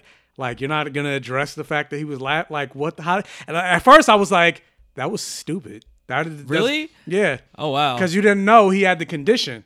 So I was like, I knew going into it he had a condition. So I was like, That's a weird way to start the scene. I'm like, so you're not even going to address the fact that he was laughing? Like, it's like, oh, he was just laughing, and scene start. But you didn't see that in his laugh. It was like even I knew going into it he had a condition, but the way he was laughing, like it was like a mixture of actual laughter, of pain, of sadness. It was like he was almost crying at a point.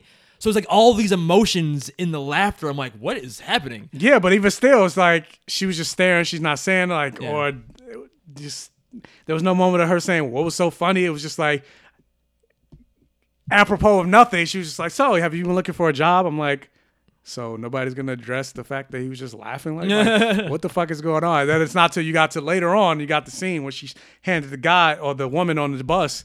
Pay no attention to my laugh. I'm like, oh, okay. Now the beginning scene makes sense. Okay. And I think that was another thing, like the indifference of the healthcare workers and the lack of funding that makes, treating mental illness so difficult. And that's a real life thing. And that is a real thing. Like even the indifference of the social worker. Like think about public defenders. People always say, oh, if you get a public defender, you're basically screwed. Yeah, they don't care. Yeah, 'cause they don't care. Yeah. Because they don't get paid. It's like, they're getting paid by the city, but it's not really any real money. They did a good job in the movie of making you feel like Gotham didn't give a fuck about the underdogs, like the small guys. That's what made it feel so real when the city kind of sided with this clown vigilante that killed these rich assholes on the train. And like the slow bubbling of like the city's anger and animosity toward the rich slowly coming to the surface, which ended up becoming the riots that kind of fueled Joker's like mayhem at the end. And that whole sequence, that's what I was saying, that the standing ovation at the end, I kind of understood. This is a Batman fan. I was getting hyped as fuck when they actually got to the scenes after he killed Robert De Niro's character and the city was in chaos. And it was like in the car scene when the police officer's like, you did this, you asshole. Look around. And you do like this. And he's like, yeah. Isn't it beautiful? I'm like, oh, like that's Joker. I felt such a Joker moment. I thought he was gonna die. I thought he died in that car crash when the car hit the ambulance hit the police car. Mm-hmm. Did you think he died there or no? No. Okay. I didn't think he died. But that scene where he gets in the fucking car, like the police car, and all the clowns are like surrounding him and cheering him on, and he's doing that like that rhythmic dance that he does throughout the whole movie. And it's like, you feel good for the guy. Like he finally got like the attention. Yeah, and like he finally got the praise. The applause that he was looking for. Yeah, it just came not from the comedy special he was trying to do earlier. It just came from him kind of inspiring this madness. And then also the bloody smile he doing in his face. That's so Joker. And then also the thing I liked is the callbacks of them constantly going back to the stairs. Yes. The slow climb up the stairs in the beginning, and you can see like through his body language how he's defeated. He was. Yeah. But then the way he came and what you see in the trailer, which obviously you knew was coming. So that's something one thing about the trailer. Like I feel, in some ways, I feel like they showed a little bit too much.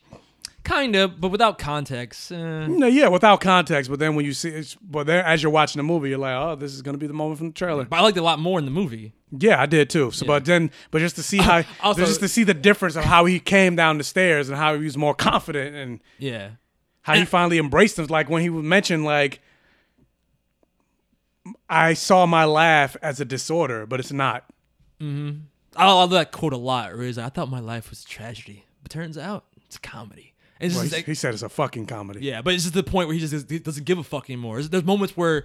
And we'll get into this in a second, but when he starts looking through like his origin or possible origin with Thomas Wayne, and he's just like, there's a point where he has like a note that like kind of solidify or could potentially solidify everything his mother was telling him, but he just crumbles that shit up and is like, I don't give a fuck. I don't even care about that. Yeah, well, it was a picture of his mother and it said "nice smile," something like, "you have a beautiful smile," something like that. TW. It keeps going back and forth whether or not he was like his father, if Thomas Wayne was lying or his mother was lying, and that kind of gave more evidence back to Thomas Wayne was lying. But then at that point, he's just like, I don't care about my origin anymore. And I'm like, that's Joker. He doesn't give a fuck about where he's from. He just is. That's the thing I also did like though too. It's like, why do you have to keep trying to tie the villain directly to the hero? Granted, there was no real hero in this, but just the fact that he's related to Batman. Like, come on. But I that was another twist I really liked, because at first you're thinking like, oh, okay, so this is really an Elseworld story where now we're gonna have this guy be the son of Thomas Wayne, so he's Batman's half brother now. That's weird. But then the revelation that his mother was probably just more manipulative than he thought, and she has mental disorder and she lied to him and all just like you said, ultimately we don't know, because is she really? Because he has enough money, they can make it all. He can fudge it. And the fact that he did kind of flirt on that note to her. Because then also, when you think about it, then if it wasn't true, then why did, which I'm assuming is Alfred, have that reaction? Yeah, when you looked at him, like, oh, yeah, I know He's like, you. oh, you're Penny Flex son. Oh, shit. Yeah. Get out of here. That was a great scene, too, when he actually goes to Wayne Manor and sees little Bruce and does, like, the... I was he's a pedophile. I mean, that's why Alfred's like, get away from him. What is this? I was like, Bruce, come on, man. You're gonna let like a stranger like put his hands in your mouth like that? He's a child. Even as a kid, I would not like. He's an isolated rich kid. Maybe that's the point, but it was just fucking ridiculous. What was I gonna say? But yeah, that was one of the twists. I was like, oh, I like this multiple choice origin they're doing, and I like the fact that Arthur Fleck, he's like an unreliable narrator, because one of my favorite beats in this whole movie was one of my favorite beats was the Zazie Beetz stuff, and I think we both had that reaction where throughout the movie you're like, wait, so she's into this fucking weirdo who stalked her? Like there's a moment where they have one meeting. Were you following me? Yeah, they meet one time in an elevator. He gives her like a weird like he shoots himself in the head kind of thing because she does that to him. And then the next time you see him, he's following her to I guess her job or something.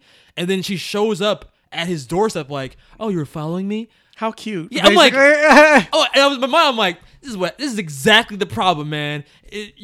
You're only a creep when the girl's not into you. If a girl's into you, you can do any fucking weird shit you want, and it's just like, it's so cute. But if you're a weirdo and she's not into you, you're like, you fucking stalker. Sexual harassment. I'm gonna be a restraining order. Yeah. Because I was like, what? I was like, ew. Yeah. And then she shows up at they're on dates, and she shows up at his comedy special. Yeah, even with the comedy special, she was laughing at his jokes. I'm like, I don't care how supportive you are. Like, it's not funny. Yeah, it's not funny. That was painful too. It was so painful. Like, and funny enough, I started laughing at the thing. And because I went with my friend of mine, and he was looking because during the comedy special, I started laughing, and he was like, "That's not funny." I was like, "That's why I'm laughing." It's so awkward. That's so uncomfortable. I'm like, this is so awkward. I feel residual embarrassment for you. What did he say? What was the joke? I grew up to be a comedian. My mother said, "No, you're not." Well, look, I am here now. I was like, "No, that's not." What's the punchline? Yeah, and after a minute of him like forcing himself into not to laugh. Yeah. So it was like, oh man, I just feel embarrassed for him. Ugh. But then the scene ends kind of nice because like it kind of ends with like a little montage and Zazie Beetz is laughing and the audience seems into it.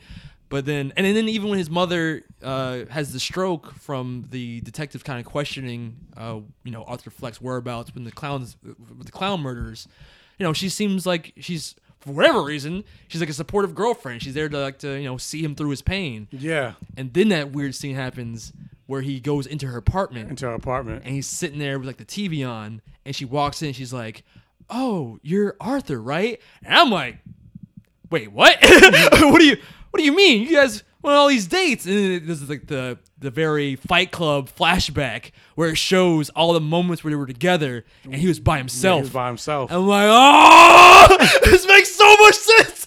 Yeah. That was a great twist. Yeah, I love that. I was like, oh, see, bravo. Yes, that was, and granted, it is a Fight Club moment, but damn, for me to be like, this is a big weakness of the movie. Like, there's no way this chick could be into him like this. There's no way this chick, like, the relationship would be this easy. Like, why is she even into him? It doesn't make any sense.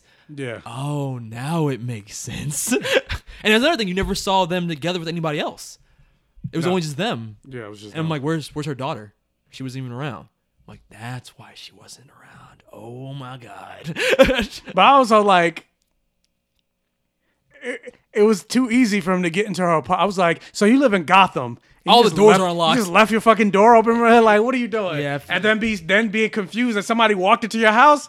Like, lock your fucking door. Yeah, he really just walked in. So what the fuck? Yeah, is he the excuse? didn't like break in. He just turned the knob. Yeah, sad. Oh yeah, there was another moment when he after he kills those guys and he walks into her apartment and just starts making out with her. I'm like, since how? This guy does not have that much swag. Yeah. Just walk into somebody's apartment and start making out with them. And she's cool with it. But remember the anime that I showed you where the guy witnessed that fight? What was it called? I forgot what it's called. And then Oh yeah. I remember, and then yeah. after he went and had sex with the girl for like, That was a prostitute. well, yeah, but still, So that makes more sense. I can't remember the anime. Yeah, me either. But I know you're talking about the fighting one. He was so aroused by the fighting, he went and banged a chick. Yeah. But stuff like that, like the moments where he starts to be more confident in himself and start like when he killed those guys. When and he killed goes- those guys is when his confidence started to develop. Yeah, and when he goes into the bathroom and starts doing like that weird rhythmic, I don't know. I like that nuance to his character because it was very theatrical. It was very performance based, very Joker. When he was watching the Robert De Niro show on TV to prepare for going on the show. But it makes me wonder, was that a figment of his imagination too? What? When he went there the first time? Oh yeah, it was. Like when he was in the audience. When and he was Robert in De the Niro talked to audience, him, yeah. because he didn't know who he was when he actually went there. Yeah, but I don't know if that was the movie saying that happened when he was much younger, but they still used Joaquin Phoenix instead of casting a younger person. Because I don't know. Oh, I see what you're saying. Yeah. But see, that's the good point, and that's one of the strengths of the movie. I think it leaves you wondering. Because here's another question I had for you, because I wasn't sure by the end of the movie. Was it when he went to go meet Thomas Wayne in the bathroom? Was that real? Because it was just odd to me. He walks into like the big picket, the protest area, and everyone's going like, yeah, fuck Thomas Wayne, up with Jokers, blah blah blah blah blah, and like he just walks around the security, and the next time you see him, he's in the bellhop uniform. How did he get that? Yeah, I didn't know how. I was like, I said the same thing. I was like, where did that uniform come from? He just walked in there, and he's not the type of guy who is like suave or like or smart enough to be able to manipulate a situation and be like, let me get that bellhop uniform and just walk my way in here. Like, you know what I mean? He's not that type of guy. Yeah. So, like, was that even real? Because he gets punched in the face by Robert De Niro's character by the end of that scene. No, you mean Thomas Wayne. Oh, yeah, I'm sorry. By Thomas Wayne's character. And then there's that scene where his face is all bloody and he has his hands in the sink, and then it flashes back to his apartment. So was that all in his mind? Or was that real? Because it has no consequence. Like, it doesn't come back up. No, it doesn't come back up. So I don't know. I don't think it was real. What do you think? I don't know. I didn't even think about it until you mentioned it, but now I'm like, it might not have been real. Yeah, and that's why I like this movie so much. There's so many moments where I'm like, But yeah, there's a lot of what was real and what wasn't? Yeah, but it goes back to like even the Killing Joke. Like you don't know what's real. Yeah. And here's my ultimate question, and this is the theory I don't like. And I didn't think about this when I saw the movie. I thought it was just a flash forward, where at the end where he does like, you know, he's around all the Jokers, everything's burning, he's got the bloody smile, and then it cuts to black, and you hear his laugh, and then he's in the psych ward. There are theories saying that all of that was in his head. I don't like that theory. I don't think so. You think it was real? Yeah. Do you think he killed that therapist? Because the next scene, I'm like, is this a metaphor? Yeah, Where I his think feet are bloody. I think he killed the therapist. Okay, and then he's doing like the Looney Tunes back and forth with the Yeah. another very good Joker moment. The only thing though that I said this is a missed opportunity. What? Is that his therapist wasn't Harley Quinzel At the end? at the end? But then you couldn't kill her. But still, like, don't kill her then. Yeah. Okay, yeah, I could see that. That'd be cool. Like, If they're even gonna go that route though. Like if they're Well, even I gonna- doubt they're just gonna get a sequel. But I just felt like this was a missed opportunity. Yeah. If you're gonna go have the iconic him killing the Waynes at the end, then Well, also not him, random clown guy. I'm just saying the movie Yeah, killing the Waynes at the end. Then go the route of because the Joker's therapist was Harley, which eventually became Harley Quinn. So they should have went that route. I was like, I agree with oh, you. is this a black Harley Quinn that they're doing in this? And then she wasn't. It wasn't her. She had another name. Did you like the Batman stuff with the Bruce Wayne's parents being killed in the alleyway? No, I was saying I feel like this shouldn't have been See, I liked it. Wasn't needed. I felt like that was like the cherry on top for me as a For comic me, fan. I felt like it felt like a studio mandate was like, put this in the movie. It's like, but why though? Like, See, I you can don't- see that too, though. You don't need it. I could totally see that. Like, it's not Batman enough. Put more Batman in this. Yeah. Yeah, I could see that. But for me, I loved it. And the weird, like him laughing, being like, "You wouldn't get the joke." And I'm like, "What's the joke? Is it the joke that you know Bruce Wayne, Thomas Wayne was killed? Is that what's going on?" I think probably because he ended up killing her. I don't know. Yeah, I don't know. It ended pretty vague, and I didn't really understand 100% what had happened in that last scene. But I don't want to believe that was all fake. I want to believe that those events happened, and maybe he was remembered. The reason that theory exists is because of that scene in the very beginning, his first conversation with the therapist, and she asks him, "Do you know why you were put in the psychiatric facility before?" And he's like, he has a quick flash of him banging his head on the walls of like a psychiatric facility, and it flashes back, and he's like, "Who knows?" And like that's just a weird. They never even go into it again. They don't talk about what happened to him, why he was there, how long he was there. Yeah. So it's like, how does that tie together? Is that him flashing back to the present, and in that moment he's just imagining all this? But that's just weird to me because like, why would you imagine things that didn't happen, and you're imagining them? The reveal that they didn't happen. People got theories all over the internet that sometimes, in some ways, it can make sense, but at the same time, it's like, it's kind of dark. Like the whole theory of Rugrats never happened. It was in Stu Pickles' mind. That's why he's always making the toys and stuff like that. Yeah. But his wife had a miscarriage and yada yada. Dark as fuck. Yeah, it's super dark as fuck. But it makes sense. It does make sense. But it's like, just enjoy the kids show. No, it's got me dark as fuck. Was there anything else I wanted to talk about in this movie? I feel like we're missing stuff. What that mouth do, bro? What? Nah, there was something else. I feel like there was more. Him masturbating. I don't know. Did that really happen? Yes. This is after he got into the refrigerator, which is also weird. Why did he do that? I don't know why he did that. Maybe he was hot. So hot in this apartment. Oh, him killing his mom. That was like his. I love that scene. That was his true like Arthur Fleck dying moment. Yeah. When he suffocated her. Like, oh man, fucking bitch. You lied to me. I mean, I could totally see her just being manipulative and being that type of person that like wants, those like overbearing mothers that like they fake sick so that their sons will never leave. Mm-hmm. So it felt like, and the revelation that he thought that he was born with that laughing thing, but the fact that it came from her allowing it to happen from an abusive boyfriend. Yeah. But then it's also like, is that real? I don't know. I mean, but that was in the paperwork though, right? That wasn't the paperwork he read. Did he imagine that?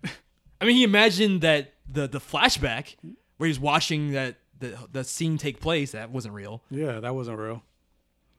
I don't know. I just love this movie, and I just feel like they did such a great job. Even though it wasn't the comic book Joker I know and love, I still love this version of Joker because it felt like a love letter to Joker fans. It felt like they captured the essence of Joker so well. Always keeping you guessing, a captivating performance.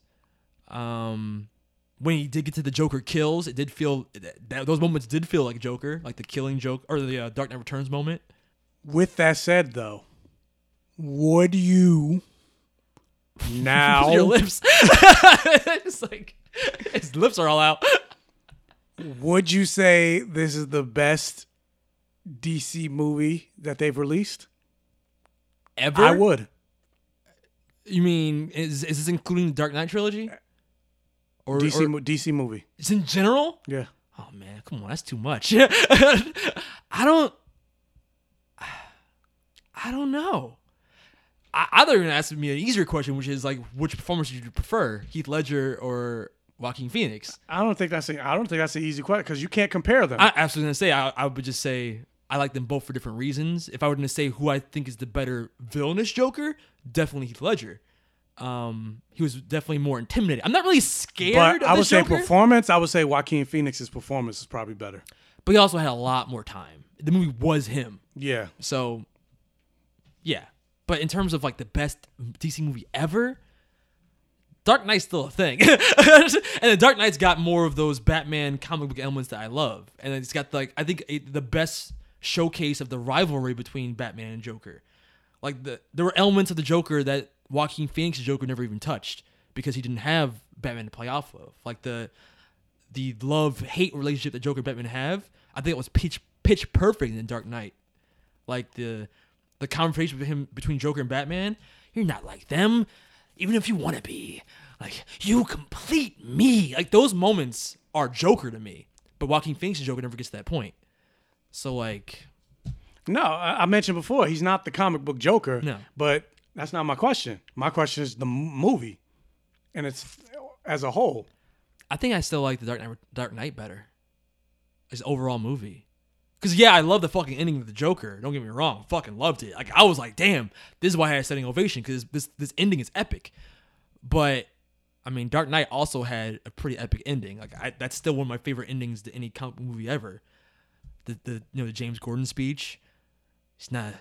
He's a silent guardian. A dark knight. Da, da, da, da, da. And he drives off into the fucking distance. Like, that shit is epic. That's Batman to me.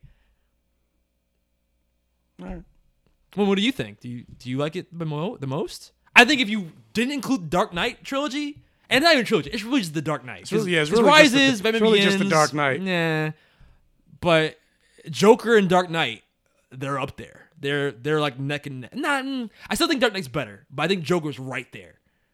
And it's different movies. Like, one, even though it's supposed to be the more realistic Batman interpretation, it's still compared to this. It's realism with stretches. With comic elements. Yeah. Yeah. It's like a blend of both. This is the real world. So it's very different movies. But if you're going to compare it to like BVS, Justice League, Suicide Squad, Wonder Woman. Yeah. That's more, I guess that's more so what I was thinking, because I'm like, these are the more recent. Yeah. I think it's the best DCEU movie, even though this is not really, yeah, it's not DCEU. Not really DCEU. Yeah. But we don't know. I guarantee you they're going to be trying to tie this into the Batman, the Robert Pattinson. No, I don't think so. I bet they're going to try. Because Joaquin Phoenix has pretty much made it known he doesn't like doing sequels. So he's not going to come. I doubt he's going to want to come. That's why he wasn't Doctor Strange. I don't think they'll try and get... they'll probably try and get him back, but he probably won't do it. But I can see them going like, no, that origin was him. They'll get like an older guy to be Joker or something. Like, they'll try and tie it in, but even if they can't use Joaquin Phoenix, they'll try and make that canon to some extent to the new Batman universe. Nah, I don't think so. I feel like it'd be a waste. I feel like it's a waste not to try. Because, like, we can't leave this great movie on the table. Elsewhere, because it wouldn't make sense. I mean, we don't know. We don't know what the Robert Pattinson Batman's going to be like. Or, they could just make this Joker old, and then it would make sense. Old man Joker, I'm not a fan. I mean, but I kind of feel like that was the Arkham City Joker when he was sick. He was sick, but he wasn't old. But effectively the same thing. Like, shriveled up and coughing all the time, and you know what I mean? Like, he can't fight. Same idea. A Joker that's in a wheelchair all the time. And that was Arkham City. Like, he had to get to that point. Yeah. Yeah, I agree with that. I'm just saying that, and I don't know if I would like that to be the Joker. Yeah, I was going to say, I wouldn't want that to be the Joker. But what if they do like a twist where he takes his Robin and makes his Robin the new Joker, like in Batman Beyond? No. Saying it's possible. But so what would you say? Better than Dark Knight, or no? It's not better than the Dark Knight. But yeah, like you said, I think it's better than all the DCEU movies. Yeah, I think we can agree on that. The Dark Knight's just great. Like, it's just from top to bottom. Like, it's just got so many moments in that movie that are like iconic. I still don't feel like, despite as great as Dark Knight is, we still haven't gotten a definitive. The closest we have, I think, is Ben Affleck, but we still haven't gotten a comic book accurate version of Batman. No. And even the Joker, yeah. Yeah, no, we haven't. So there's still room for improvement, but the interpretations that we've been getting. We'll see what Pattinson does. Yeah, maybe. Hopefully, fingers crossed. Let me go back and read those Joker emails. See, I didn't forget. I almost did, though. I did. I already forgot. Okay, well. Let's start with Dio Ade's review. He says, The Joker. So I recently watched the Joker movie, and I must say it was absolutely stunning. The visuals, the story, the acting, spotless. The movie was almost perfect. It tells a different kind of superhero story, not in the repetitive format of the MCU movies, though I love them. It's first and foremost a character study, that's what I was saying, that looked into what it means to be mentally ill and different factors that can turn someone dangerously insane, which I love. It feels real and it feels dirty. It makes you uncomfortable in the best ways possible. There's literally no other superhero movie like it, which is what I love about the DCEU. Well, not the DCEU though. Get it straight. At its best, it gives the directors free range to create their own movies with their own ideas, which is fantastic. Think about it. Man of Steel was a great Superman movie. Shut up, I liked it, you asshole. Because there was nothing like it. It was its own thing, gritty, realistic. BVS, here we go, which I love. Bite me, Jordan. Why just me? It's not like Michael likes it. Yeah, I don't like it. Is nothing like it. It has its problems, but it was its own thing. It had an identity. Wonder Woman. Did it? I mean, it was a Batman. It tried to be a BVS movie. It tried to be a Death of Superman movie, and it tried to be a Justice League origin movie. It didn't have an identity. But I will say it had more of an identity. I think what he means is it didn't feel Hollywood washed in the way that Justice League did. Justice League, you could feel the executives going, no. We gotta make this like Avengers. Like, you know what I mean? BVS felt more like, Zack Snyder, do your own thing. Go crazy with it. And he definitely did. Wonder Woman, Shazam, great movies. The directors fully expressed their ideas and visions. And I think going forward, WB seemed to be going in that direction. Hopefully Joker inspires other superhero movies, Marvel, to take more risks. I don't want to see another Ant-Man and the Wasp. I mean, I do. Yeah, I don't think... I feel like movies like that get a bad rap just because it's like, oh, it's too comic book, or it's too light, or it's too comedic. But I feel like we also need those type of movies too. You need the light and fun superhero movies, popcorn movies for the kids, just as much as you need the dark, deep character stories like the Joker. Yeah. Different audiences, you know? Have it. I want it all. I want it all. Please show me. I don't know that song. I think I made it up. It's partly Tarzan. I wanna know about these strangers like me. I know the O-Town version. What? 'Cause I want it all or nothing at all. Yeah. Anyways, if you can't tell, I'm a huge DC Comics fan, and I love everything DC. I've gone on long enough. I really hope you make it this far into the email. If you did, thank you. And stay nerdy, my blurdy. Stay nerdy, Dio. And let's read our last Joker review. I don't remember who sent it, though, because I'm trash. Or are you like the Joker and you're making things up? Oh, my God. It was all part It's of all in your mind. I'm an unreliable narrator. I could have swore there were two. Well, you are an unreliable narrator. Yeah, word. I've become the Joker. Is Michael real, you guys? Turns out I've been talking to nobody for the last, 100+ episodes. All right, I give up. Sorry for whoever. Oh! It was an iTunes review. Ha! I remember now. There you go. Woo! Solved it, you guys. Solved it. I'm not crazy. It's from Young J. Jean. Non-spoiler Joker review. Hello, Blur Vision. Hope you've both had a good week. I saw Joker this afternoon with my mother. 40 years later, we solved it. Yeah. Cracked the case. When I saw the first Joker trailer, I was interested in the way they were talking about the film. Having the Joker be someone with mental illness in a society that negatively affects it, I expected that they would make him an anti-hero, and through most of the movie, I thought that. Until he kills a certain person, and immediately I went, okay, he's a villain for sure. I'm assuming he means his mom. Yeah. The movie did a lot more than I expected it to in a lot of ways. Lots of scenes made me uncomfortable, which I know was the point. My mother was definitely uncomfortable, and after the movie, she told me, "Yeah, word. You saw the movie with your mom? Like, hey, mom, I want to see a movie where..." Don't worry, mom. I'm not going to kill you. I'm not going to smother you in your sleep. Don't worry about it. My mother was definitely uncomfortable, and after the movie, she told me that she thought this was going to be a Batman movie, and that she didn't expect all the killing. I told before we saw the movie that it's about the Joker, and it's rated R, but I guess she thought it would be a superhero movie either way. Michael, I saw your review on YouTube, and I agree that this is very not a comic book movie. I think Joaquin Phoenix's Joker did an amazing job. I like to see this version of the Joker go up against Batman, especially with what happens in the movie. I hope you both. Yeah, have I a don't good see this week. version go. Yeah, like we mentioned, he can't go up against Batman. It'll be one punch. Yeah. One punch! I hope you both have a good week and stay nerdy, my blurdy. Don't forget to smile. I couldn't even see this Joker making things like the laughing, chattering teeth bombs and all that shit. The acid flower. Although he did have something come out of his flower in the beginning. What? Remember when he got beat up by those kids and he was laying on the ground and like some type of green juice or whatever came out of his flower? I mean, they do have those. There are trick flowers like that. But can you see this guy putting sulfuric acid in that thing? He would burn himself. Or like the hand buzzer that kills people. Yeah. No, none of that. He's not a mad genius. He's just mad. Yeah. But yeah. All right. That's it for our Joker review and emails. Thank you, everybody. Wow, we're 2 hours in. How the fuck? We are? Yeah, we talk about Joker and emails and shit a lot. That's crazy. I didn't know we spoke that. This is why our episodes be so long. Exactly. I didn't realize it was so long. All right, let's run through Young Justice real quick.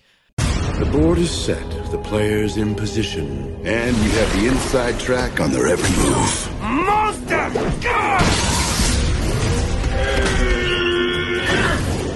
You have no idea what I really am. This is so molded.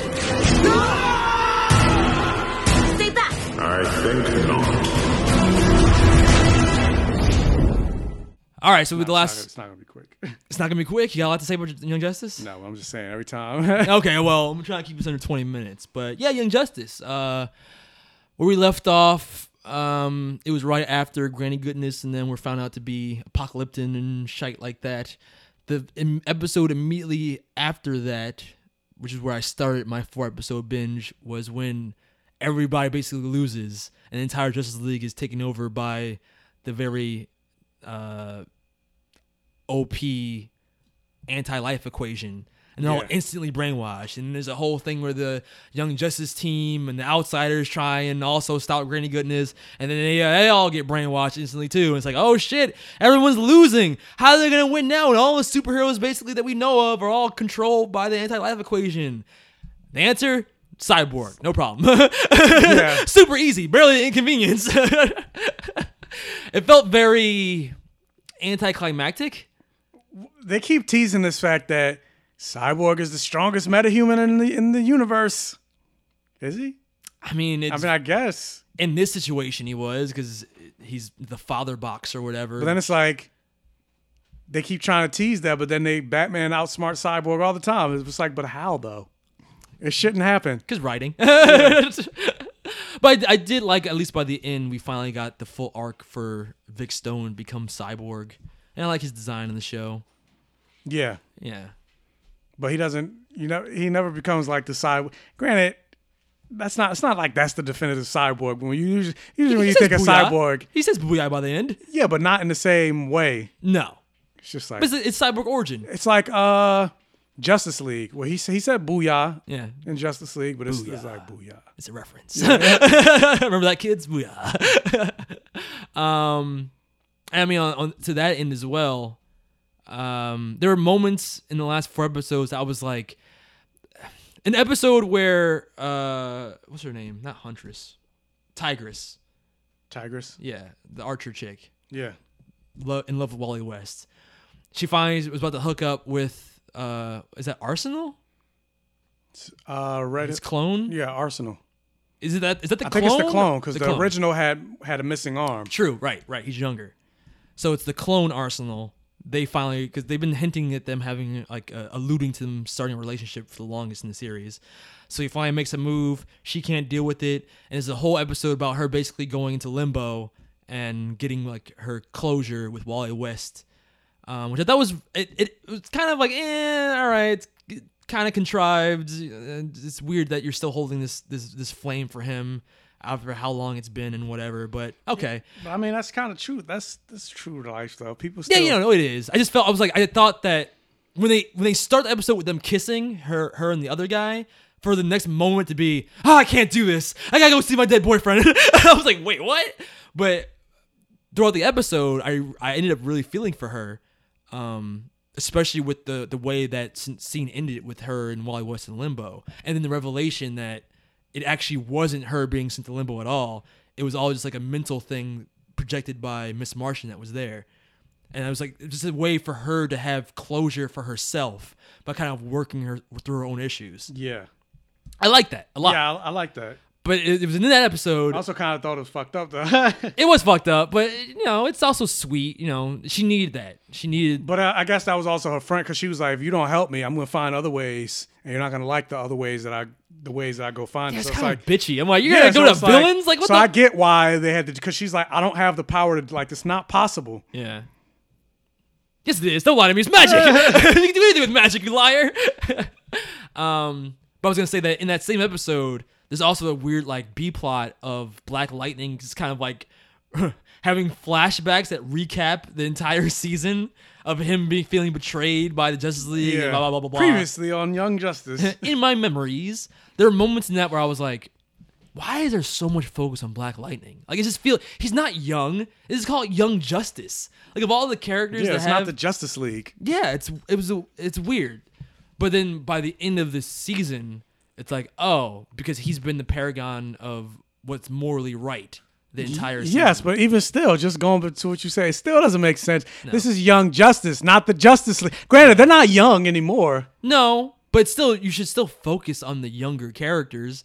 Not Black Lightning, who wasn't even a character before. Yeah, he wasn't even a character before season 2. But even then, season 2, he was a sidekick.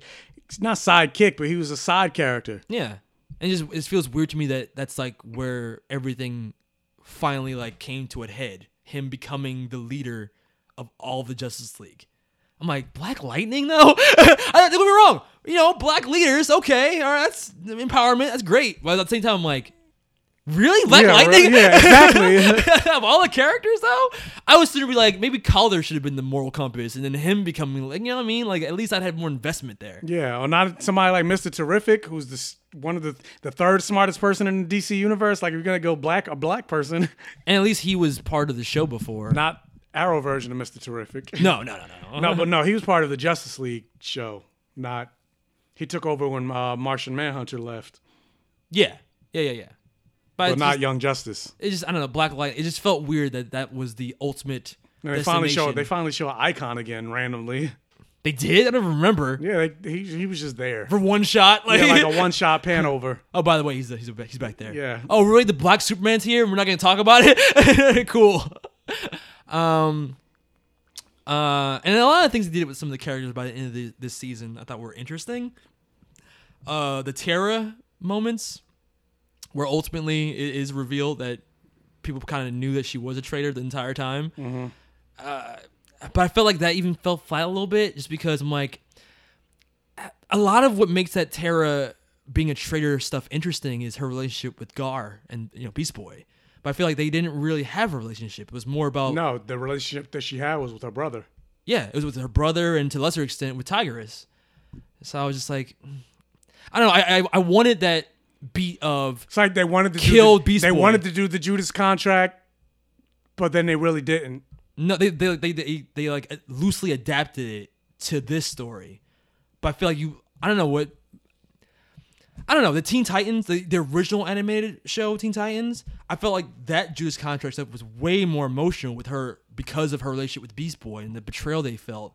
But this is like almost glossed over. It was like, yeah, I'm a traitor. What, you're a traitor? Don't worry, we already knew. But anyway, we know you're good. You're right, I am good. Oh, it turns out it's my brother who's the bad one. Because then he ends up killing the guy that overthrew his government. I mean, to be fair to that I like that twist. I did too. I was like, oh, fuck. Because I understood it. And I didn't really even need the, oh, by the way, I'm a metahuman, I manipulate your emotions. I was going to say, then it turns out, but there's this twist on top of the twist, because it turns out he didn't really he didn't do it because he wanted to. It was because that guy. Well, no, he did want to. He did want to, but that guy, that metahuman, can bring out your worst impulses. Yeah. Because it did feel a little like, for his character arc this entire fucking season to be like, oh, you got temper, but you're tempering that temper with patience. Even like in the same episode, he was like, yeah, I've learned that patience is like the best virtue to have in this kind of situation. And then for him immediately be like, fuck that, I'm killing this guy. I'm like, that was the whole point. We did not do this. He's like, nah, I'm gonna do it. So I was like, okay, I guess I didn't need the explanation for the metahuman guy manipulating things, but it kind of, without that, it would have been like too sharp of a turn for me too. Like Daenerys. No, not even as bad as Daenerys. I still would have bought it, but it would have been like it felt a little rushed. But no, Daenerys was like, that wasn't rushed. That was like the Flash. Like that was a speed force to her becoming evil. It wasn't that bad. I don't know. I just felt like the apocalypse stuff, for how much build-up there was in the season to it, it just kind of ended with a fart, and then it jumped. Yeah, because there wasn't a whole lot of apocalypse stuff. I mean, talking about Game and of then we Thrones, also don't know what happened with like Vandal Sav, the conversation with Darkseid. Yeah, they just reached an agreement, and next season maybe we'll find it out. I don't know. But speaking of Game of Thrones, that felt very Game of Thrones to me, where it was like, oh, we're building a Darkseid. Oh, we beat Granny Goodness. Anyway, let's talk about the Markovians. I'm like, I don't care about Cersei. Night King. And when you go from the entire Justice League being brainwashed to like, oh, we fixed it. Anyway, Markovia. Like, no, what? No. And then, again, like with the way this show ended, like it solidified my rant that I went on where I was like, this feels like it's three separate shows. Yes. To the point, it's like Batman Inc., Outsiders, and then Justice League. Because I was like, why is this show even called Young Justice? Like, you're not giving me any Young Justice stuff. There was one thing that I think was my favorite part of this entire season that it totally illustrated your point and also made me go like, this is what I miss. This is the show I miss. That episode where they went to when Dick had like the fever dream during the fight. Yeah. And he had a flashback to when the theme song for Classic Injustice started playing. I was like, this is the show. Bring this back. You got to see Wally come back for that little flashback. Yeah, Wally was there. Everybody was in their younger like outfits. Like it felt like Young Justice again. Yeah. Like, I get they're trying to mature the show with its audience, but like what endeared me to the show wasn't all this political bullshit, all this racial and economic commentary. And it's like, my thing is like, fine, you can still do that, but follow the characters that I've been following from the beginning of the show, and but also keep that feeling, that level of energy. Because it felt like a different show in that moment. It felt like this is Teen Titans. This is why I fell in love with this show for. You gotta, even if you change the characters with like the Outsiders or the new young kids or whatever, keep that same energy. But I feel like they don't have that anymore. They're trying too hard to reach toward a Justice League show or something. Because it's like the first two seasons you're following Calder, Nightwing, Superboy, Magan, et cetera, et cetera. And yeah, the second season they introduced other characters, but even still, for the most part, you still were following those core five. Yeah. But then it's like, after all this time, because season 2 was like 6-7 years ago, you come back with a season 3, but you're not going back to the things that we loved in the first 2 seasons. You're following all these new characters that you don't give a fuck about. In a lot of different places at once. Yeah, in a lot of different places at once with a whole bunch of different storylines going on. And it's just like, where's the focus? Like, there's no focus. Yeah, the character focus. That's the important part. Character focus. Yeah. And I feel like you could have done that, even if it's not even because, like you said, Young Justice characters, they've all gotten older. So they didn't have the Outsiders or the other kids become the new team and have the old team be what the Justice League were. Like the background characters, they kind of put them on missions and you know what I mean? Like, I don't know. I just feel like they've lost the spirit of Young Justice. And I think no other episode or moment really solidified that for me before that scene. I was like, this is it. This is exactly what we were missing. Yeah. I'm like, yeah, man. Where's this show? It's in season 1. Yeah. But yeah, I don't know. What else happened? But it's also weird though, because like, it's not that I disliked what they gave me, but I just feel like it was too scattered. Yeah, there were some good moments in the season still. Then like, I was waiting for a moment for They keep teasing the Superboy is becoming Superman now, but it's like, not really though. I like his character arc though. By the end, I wanted in the sense that I wanted his power to grow. Oh. Yeah, I don't need that, though. No, I do. I want it. I feel like that was him in the wrong way trying to emulate Superman, but now it's him emulating him by his morals and his Do leadership. Both. Give me both. Because Superboy can fly in the comic. True. But they've already established like those weird patches or whatever that make him... Well, fuck that. That's when he was young. Let him grow. Let him grow. I thought he was stunted. Isn't that the whole thing? Even though he looks older. I know they said like, oh, I don't age. I'm like... You look older. You do look older than you did in season 1, bro. Bullshit. Was there anything else? Can't think of anything else. I mean, and then if he's stunted, is that pedophilia then for Miss Martian? Because he's not growing. It's like let's say he's 18. It's like what's her face in Interview with the Vampire. And she started having sex with Brad Pitt. It's like, you're still a child, though. Oh, my God. No, but I'm a woman. No, but you don't look like one. They call me Superboy for a reason. Pedophilia. I'm trying to think, was there anything else? But yeah, and it ends on a cliffhanger of like, oh, Apocalypse is still coming. But I feel like I had more investment to see what would happen next at the end of the last season than I did in this one. Yeah, the end of last season 2. Yeah, I was more excited to see what was going to come next. And then the fact that we went a whole season without that even really touching on Wally potentially coming back. Maybe he's not. Maybe we're just going to leave him dead. But that's trash. I mean, I agree with that, but they don't seem to be... Because the whole thought process is, oh, he got trapped in the Speed Force. He's going to come back and be the Wally West that we know, the fastest of all the Flashes. Because remember, they kind of said... like he was the slowest. He was the slowest. Yeah. But he's going to come back and be the fastest. And it's like, they haven't really... Maybe he'll come back when they have to fight Darkseid. Because it seems like that's where they're still building towards, so... But even still, like... And maybe he'll come back just to die again. The cliffhanger of Wally dying, and now it's like... You only mention him really in 2 episodes. Do you want him to come back like Superman in Justice League though, where it's like, oh, he's dead, and now he's back? I think one season is good breathing room for his death to feel permanent. Well, I mean, he could have came. I'm not saying come back in like the first episode of the premiere, but he could have came back maybe by the end. Maybe, but there even wasn't really an opportunity by the end because there wasn't. They could have made an opportunity. Okay, I'm just going by what we got. I wasn't really.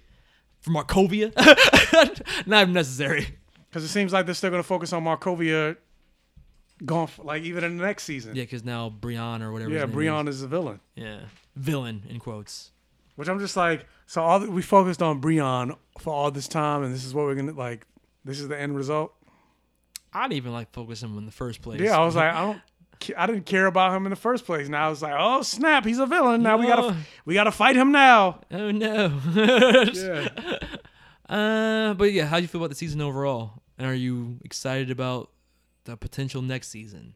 I wouldn't say I'm excited, but I'm curious to see where they go. But yeah, like I said, like I mentioned, overall I felt like it was too much. It was too much. Like, just give me Young Justice. Don't give me Justice League, Batman Inc. Fucking Outsiders. Yeah, Outsiders. Teen Titans Light. Focus on, give me one, like, it was just too much. I agree. They need more focus next season. What would you rate the season overall? And then on top of that, it wasn't that much action. No, there really wasn't.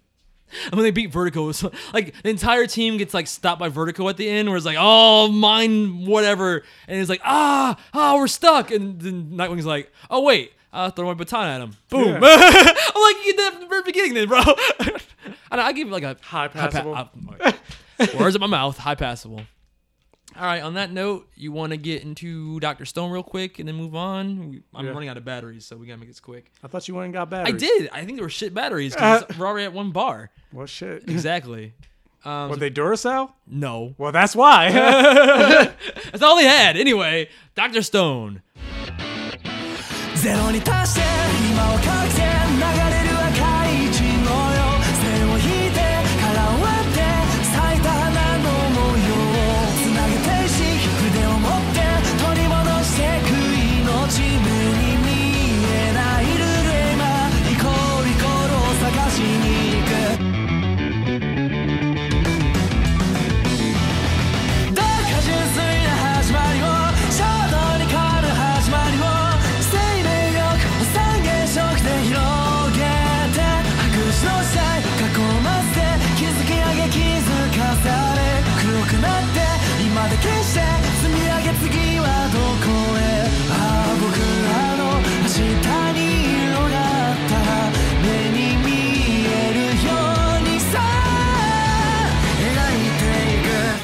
They reversed that awesome moment, and it pissed me off.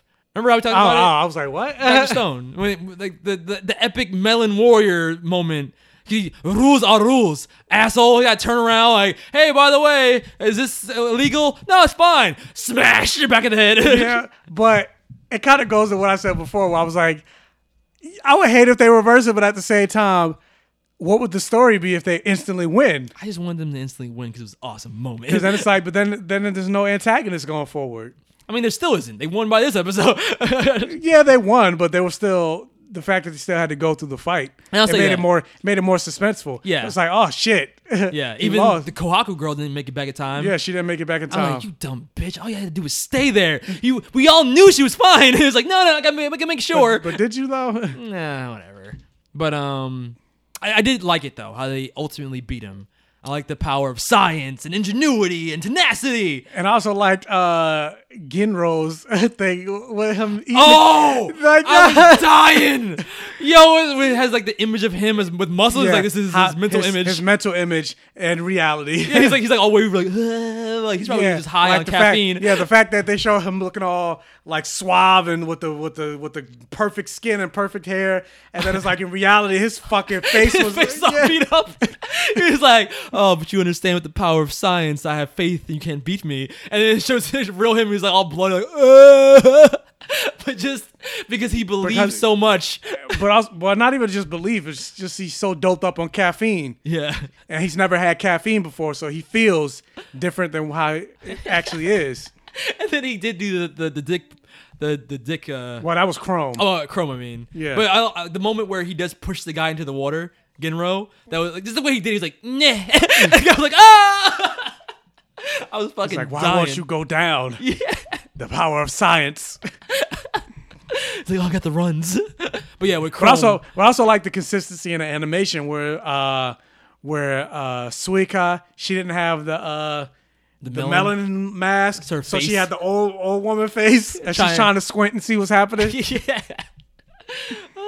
But yeah, the suspense of Chrome trying to use the magnifying lens to burn or light what's his name, magma or fire, and then it's very like almost it's almost like Dragon Ball Z-esque in that sense, where it's like, all right, I gotta hold it. It's like Spirit Bomb. I need more energy. Yeah. But then like the suspense of Senku being like, that's not how fucking magnifying lenses work. And he's like, oh, he uses sweat to make it concave. And he's like, don't worry, I got this, bro. Yeah, I'm not stupid. I was like, oh, I like this. I like the ingenuity of science here. Yeah, it makes science cool. That was an awesome moment. And then it gets lit on fire and shit. And yeah, it was. That was a funny moment too with the mentalist guy. He was like, if you take one step, your heart will explode. Your heart will explode. He's like, wait, is this cheating? He's like, or if it's a bluff, he's not cheating at all. I like when Senku's an asshole. I'm like, how does this world work? I don't know. It's fucking hilarious though. It was, yeah. I enjoyed it. Yeah, I enjoyed it too, just not as much as the Melon Hero moment. Because there was no explosions. It was 2 Power Rangers. I was like, I love this so much. And the new intro. But it was still Power Rangers because it was teamwork. It's true. It's true. It was. Yeah, there was a new intro. So I was like, oh, so we're entering a new arc. That's that usually means when there's a new intro. Yeah, usually after the halfway point. So we're on episode 14. Because usually seasons are 26 episodes. So, but yeah, I really enjoyed this episode. I still give it a perfect vision. Me too. Yeah. All right, and on that note, let's get into news of the week with Maiko. She's the Black Iron Man, but she's not Tony Stark. They just don't want their characters, quote unquote. I could call you a nigga, but you better not. If he says that shit to you, his ass on Instagram. I don't want hand me down. I don't want any gay things. It's all straight and white. What's going down? Michael news. And if you want to real quick give your thoughts about raising Dion. Mister, I've got your doll.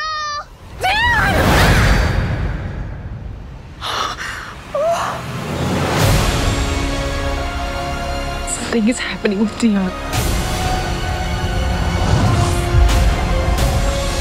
We should figure out how to get it under control. How long do you think you can keep this up? The government was tracking people who got superpowers. I know a few things about Dion. The storms are drawn to your son. Where is my son? Ma'am, where is my son?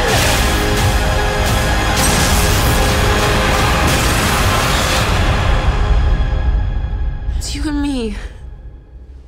You and me. It was all right. Oh man. All right. Okay. So, first episode of Raising Dion, even just the opening scene, I was like, and I'm not going to get into any spoilers, but I was like, yo, this looks low budget as fuck. Like, it looks like somebody shot this on a webcam. Really? Yes. Wow, I did not get that impression from the trailers. And then with that, like, as you get into the first episode, they showed Dion using his powers, and I was like, the CGI looks terrible. Oh, no. And what's up, Michael B? I thought you were funding this. Like, he doesn't have that much money. And then he was at New York Comic Con doing a Naruto clothing line. He got some kind of money. That doesn't mean he's like paying. That means he got like. Yeah, I guess. It's like if you get a shirt made on TeePublic, like you're not paying for the shirts and stuff like that. All right, good point. Good point. And then you get into the acting of Dion and the mother. I was like, this acting is terrible. And you watched 9 episodes of this? You're not selling me so far. especially from Dion, like. And I get he's a child. Yeah, but there's good child actors. But I was just about to say, but there's some great child actors. Yeah. But he's not one of them. Oh no. So and then on top of that, the mom? and then on top, yeah, and the mother too. But she's better than she's better than he is. Yeah, but that kind of hurts the argument of like, oh, I know they're really light skinned compared to the comic. I was literally just about to say, and then you get into the colorism aspects. Okay. And it's like, then you casting these light skinned people, and then it's always terrible. Like, and this is my reaction on the first episode. So I'm just like, all right. What is like? I was excited about this show, and I'm like, I'm very disappointed. Oh no! And so I kept watching, and I will say, as the show continued, I started to become a little bit more endeared to Dion, and I forgave some of the acting a little bit because I was starting to become a little bit more interested in the lore and the story and the mystery and the mythology of this world. Okay. And then what ends up happening to Michael B. Jordan's character and where did he go? And then also, once they introduced John Ritter, who's playing the best friend of the mother, his name is Pat, I was interested in his character. He brought a little bit of levity to the world because you always got to have somebody that has some type of tangential knowledge of what's going on. Oh, yeah. So he was a comic book geek. Of course. Or whatever. So he was more or less, he became Dion's mentor. Okay. And so he brought a little bit of levity and made it a little bit more interesting. Okay. And you had to forgive the fact, because I was like, as a main character, Dion is very fucking annoying. Oh, no. But you had to forgive it because I'm like, well, he's 7 years old. He's going to be annoying. Okay. And you could tell that for the most part, the show is not catered towards adults at all. Really? For the most part. Okay. It's really for kids. Really? Yeah. Did not see any of this coming. Okay. And they don't do it in a way where it's like, oh yeah, How to Train Your Dragon is for kids too, but there's still enough for adult. No, this is for kids. Okay. To the point that, and then on top of that, like, this is also one of the things about the show that I don't like. It's very tonally inconsistent. Like, because there are scenes where it's just Dion and his friends, and it's like very kid wacky and stuff like that. And then they try to go into some like serious tones and like racism and single black woman in the real world, and then love and yada yada yada. And then they try to go dark, and it's like they don't mesh. It doesn't mesh. Huh. It's not in a way where it's like kind of like the MCU, where it's like Infinity War was dark, kind of. Yeah, but it had comedic beats. But it had comedic beats. It's like, no, but in this way, it was like, it didn't really fit. Oh, okay. What they were trying to sell, what they were trying to tell. I mean, the fact that you're saying it's a kids thing is kind of interesting because it's something called Raising Dion. I assume to be more about the mother. I mean, it is like she's definitely a co-lead, but it's kind of they go back and forth. Okay. Between both of them. Okay. And I would agree, like, it would be better, and I would forgive the colorism aspect if I connected more to the mother or if she wasn't. Not to say she was a terrible actress, but not enough to justify the difference in the stark difference in skin color. Yeah, and she has a sister in the movie, and her sister's a dark-skinned black woman. What the Not fuck? Lupita Nyong'o dark-skinned, but she's dark. She's like your complexion more or less, because you're a little bit darker than me. Oh yeah. So she's more your, and I was honestly more interested in her. Not even because she was darker, but she was a better actress. So. But yeah, but I have no idea where this review is gonna go. But like I said, by the end, and granted, like there was some moments, especially when it comes to like the what ends up happening, the lead into season 2, and who the potential villain gonna be for season 2. Is the big smoke cloud? It was no. Okay. Well,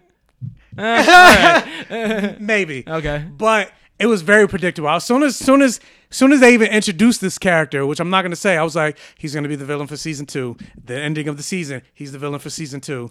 Okay. I was like, all right. But for me, the twist of who the villain was, I personally didn't see coming. But once it ended up happening, I was like, how did I see this coming? So I was like, yeah, I should have seen this coming. Okay.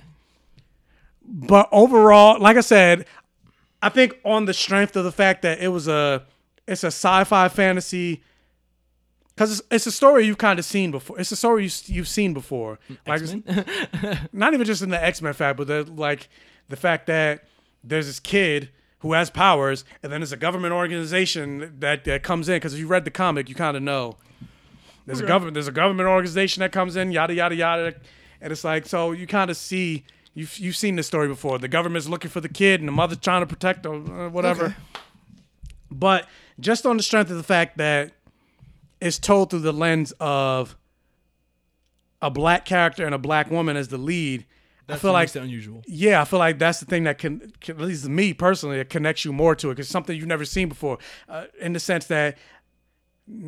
Because somebody took this, well, there's plenty of black characters in sci-fi fantasy. No, that's not what. Did you read my entire comment? I said black character being the driving narrative of this type of story, being the chosen one, more or less, the strongest person in the room, the one that everybody's after, the one that could potentially be the one to save the world. The last thing I remember something like that was Looper, and that was not a black kid. So no, he wasn't. Yeah. And so with that. And I did enjoy the mystery element of it. So with that, I was give it a high passable. High passable. I knew it. Okay, all right, that's fair. I mean, I'll still check it out. I am intrigued to see if I have the same reaction to kind of the characters growing on me. So, and I also don't feel like the relationship between Michael B. Jordan and the woman that he ends up, the mother of Dion, I'm like, this makes no sense of why they're together. Like, how are they even together? Why is he even interested in her? It's a Zazie Beetz and Joaquin Phoenix situation. Kinda. Oh no, that's not good. All right, well, I'm intrigued. Let's get into some of the news of the week because I'm scared this thing's gonna die any second. Well. There's a trailer that just dropped. What's up? Red Band trailer for Zombieland 2. It's been 10 years since the zombie apocalypse. Oh my God, we're back again. And this dysfunctional family... Merry Christmas! Do you know what I would like? I don't give a fuck what you like. ...has survived by using their wits. Please forgive me! It's fake fur! And by following the rules. Rules are for pussies, nothing personal. How could that not be personal? That's like my whole thing. Yeah, you're right, it was personal. On October 18. What made you do it? And don't say the script. Can this be just between us? Drugs cost money. Didn't see that coming, right? New kind of zombies, stronger, faster, better adapted to the hunt. They're much more afraid of us than we are of them. You'll be the first to die, but I like your enthusiasm. You might die. Yeah, thank you for your sacrifice. From the director of Venom. Need a ride? Oh, yeah. And writers of Deadpool. Casablanca. Oh, God. Well, I think I would have made a damn fine president. I think those cigars were left over from the Clinton administration. So, yeah, Zombieland. I mean... I don't know. I'm not... I don't know. It's been too much time. Yeah. I mean, the movie could be great. It's just the trailers aren't exciting me for it. Yeah, no. Yeah. I'm still gonna watch it. Oh yeah, I'm still gonna watch it, but I'm just not. I mean, even in the Red Band October trailer. 18th. Yeah, I'm so excited. No, not really. Yeah, I don't. And especially for something like a Red Band trailer. Usually, a Red Band trailer is supposed to get you more excited because they're showing you, like, more so the actual tone of the movie, and they're not trying to like hide it in the watered down PG FCC friendly thing. So you don't really get the. So like the thing. It with, still like, feels comedic. It feels like a cartoon. Yeah. But I don't know. Part of what Zombieland like was cool to me was that it felt, though it had comedy beats, it had some menace to it. It felt like you could die in that world. And now they're joking about dying from zombies. I'm like, I just feel like if you've been in a world in a zombie apocalypse for 10 plus years, I don't think you would still be joking like this. Weathered down. Yeah, you wouldn't be joking like this still. I don't know. I just feel like the tones, at least in the trailers, and again, it's the trailers. Comedy's subjective. Okay. I don't know, but like it could very easily be a darker movie when we actually start watching it. All you need is one abrupt death, and they'll be like, "Oh shit got real." And yeah, and they had Bill Murray, but I'm like, didn't Bill Murray die in the first one? Yeah, was that like footage or something? Maybe. I don't know. Because they show him being recorded. I don't know. Yeah, I don't know. Interesting though. But yeah, so next trailer, Runaways. New York Comic Con was this weekend, so they released a new Runaways trailer. Stop fighting it, Nico. There is no need to be afraid of the dark. When the ship blew up, the magistrate's family took new bodies. Hey, you think that the aliens are inside our parents? There is a fourth member of the family, the darkest and most dangerous of them all. Darkness is surrounding. Who's the host? It could be one of the kids. How do we know who he's inside of? We don't. This is gonna be fun.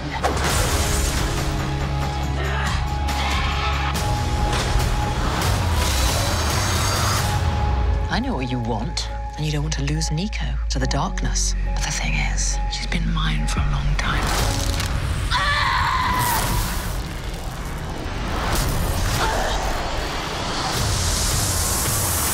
Darkness is surrounding.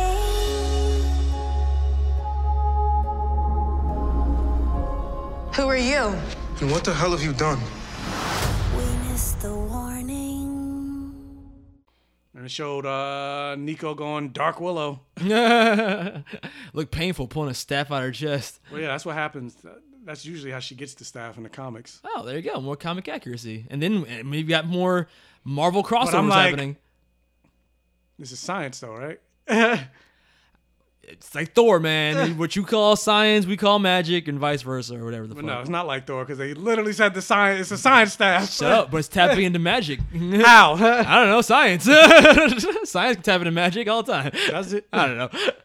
But I'm excited for that ending where it shows the Cloak and Dagger characters showing up. I haven't watched. Nope, so I haven't watched it. But I'm all about MCU crossovers, so I think that's cool. There's a Luke Cage reference in the Cloak and Dagger. Oh, really? They even show his picture. Mike Coulter's picture. Oh, well, then that means none of this is canon. Yeah, none of it. You just invalidated everything. Well, I mean, just the fact that it's on Hulu and not Disney Plus means it's not canon. Yeah, but at least could have pretended. But now if you're potent Luke Cage. Remember Runaways mentioned Wakanda. Yeah. Last season. Yeah. Is you think it's a substantial crossover or just like one episode? It's probably one episode or maybe like a two-part. It might be a two-parter. Just combine the fucking shows. Just make it all one. No, it's stupid. You're stupid. I don't know. I'm excited. Not super excited, but I am intrigued. Next trailer. So Rick and Morty season 4 is coming out in November. And they released a trailer for that. And I think I mentioned they also said with this year is only gonna have 5 episodes, which I'm like, damn, why so little? Yeah. The smartest Rick and Mortiest Morty in the universe are back. I'm not rated to climb something this sheer. Look, you're the guy that wanted an epic adventure. I'm the guy with only one hover chair. And things are pretty much the same. And that's the end of the Morty Gets a Dragon experiment. Are you gonna slay it? First off, I always slay it, Queen. Secondly, yes. All fucked up. We've got an Akira-type situation going down behind the mall. Let that salve sit for 10 minutes or you'll die. Don't let it sit for 12 or I'll have to hunt down what you become. Lab coat, rip off Dr. Strange. You know what? You're right. I could get used to this magic stuff. It's probably not going to be the whole. I don't think it's the whole season, but just this year. Okay, but are they going to pull a Young Justice where it's like, all right, this half of the season comes out, but then we're not going to get the next half of the season until like summer, the last half of the year. Yeah, 6 months later plus. I don't know. Again, another thing I'm excited for, but from the trailer, I mean, Rick and Morty out of context, you know what the fuck is happening. Yeah, like even I'm excited that it's coming back, but I was like, I don't know what the story is for next season. It's just a bunch of scenes from, but there's no actual. But it didn't feel like a full trailer. It just felt like a bunch of scenes that they cut together. I mean, that's Rick and Morty. The only running narrative is the evil Morty thing. Everything else is kind of resolved. Even the divorce subplot that was happening. By the end of last season, they were a happy couple again. Well, you say that, but I kind of disagree. Like once we got to the later seasons, you did see that. No, there was an overarching theme with like the multiple Mortys and the multiverse, and then there's the evil Morty and how that's gonna eventually. So I said evil Morty. Yeah, but you said it's just evil Morty. I'm like, no, I feel like all of that connects. Yeah, but that's like the last like running thread. Because the other thing was the broken family. The conversation of like this Rick is different than all the other Ricks. Where it's like this Rick seems to actually care about his Morty in a fucked up way, but he does actually care. Whereas the other Ricks, Morty was just a set piece, more or less. Yeah, but I still feel like that ties into the evil Morty thing. It's all part of the same kind of thing. I think the only other running subplot was the Jerry and Beth divorce. But as far as we know, I mean, unless that clone shows back up, remember how she may or may not have had herself cloned? Yeah. But we don't even really know if she's the clone or not, so maybe that'll come back.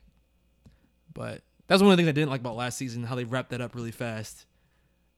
Because I think they were really pulling the taffy on like what makes Beth and Jerry a bad couple together and how that affects the broken family. But then it was like, no, I love them, and we're back together. Like, wait, what? But yeah, I'm excited. Yeah, I'm excited. Final trailer. So, Marvel's Avengers is coming out in May.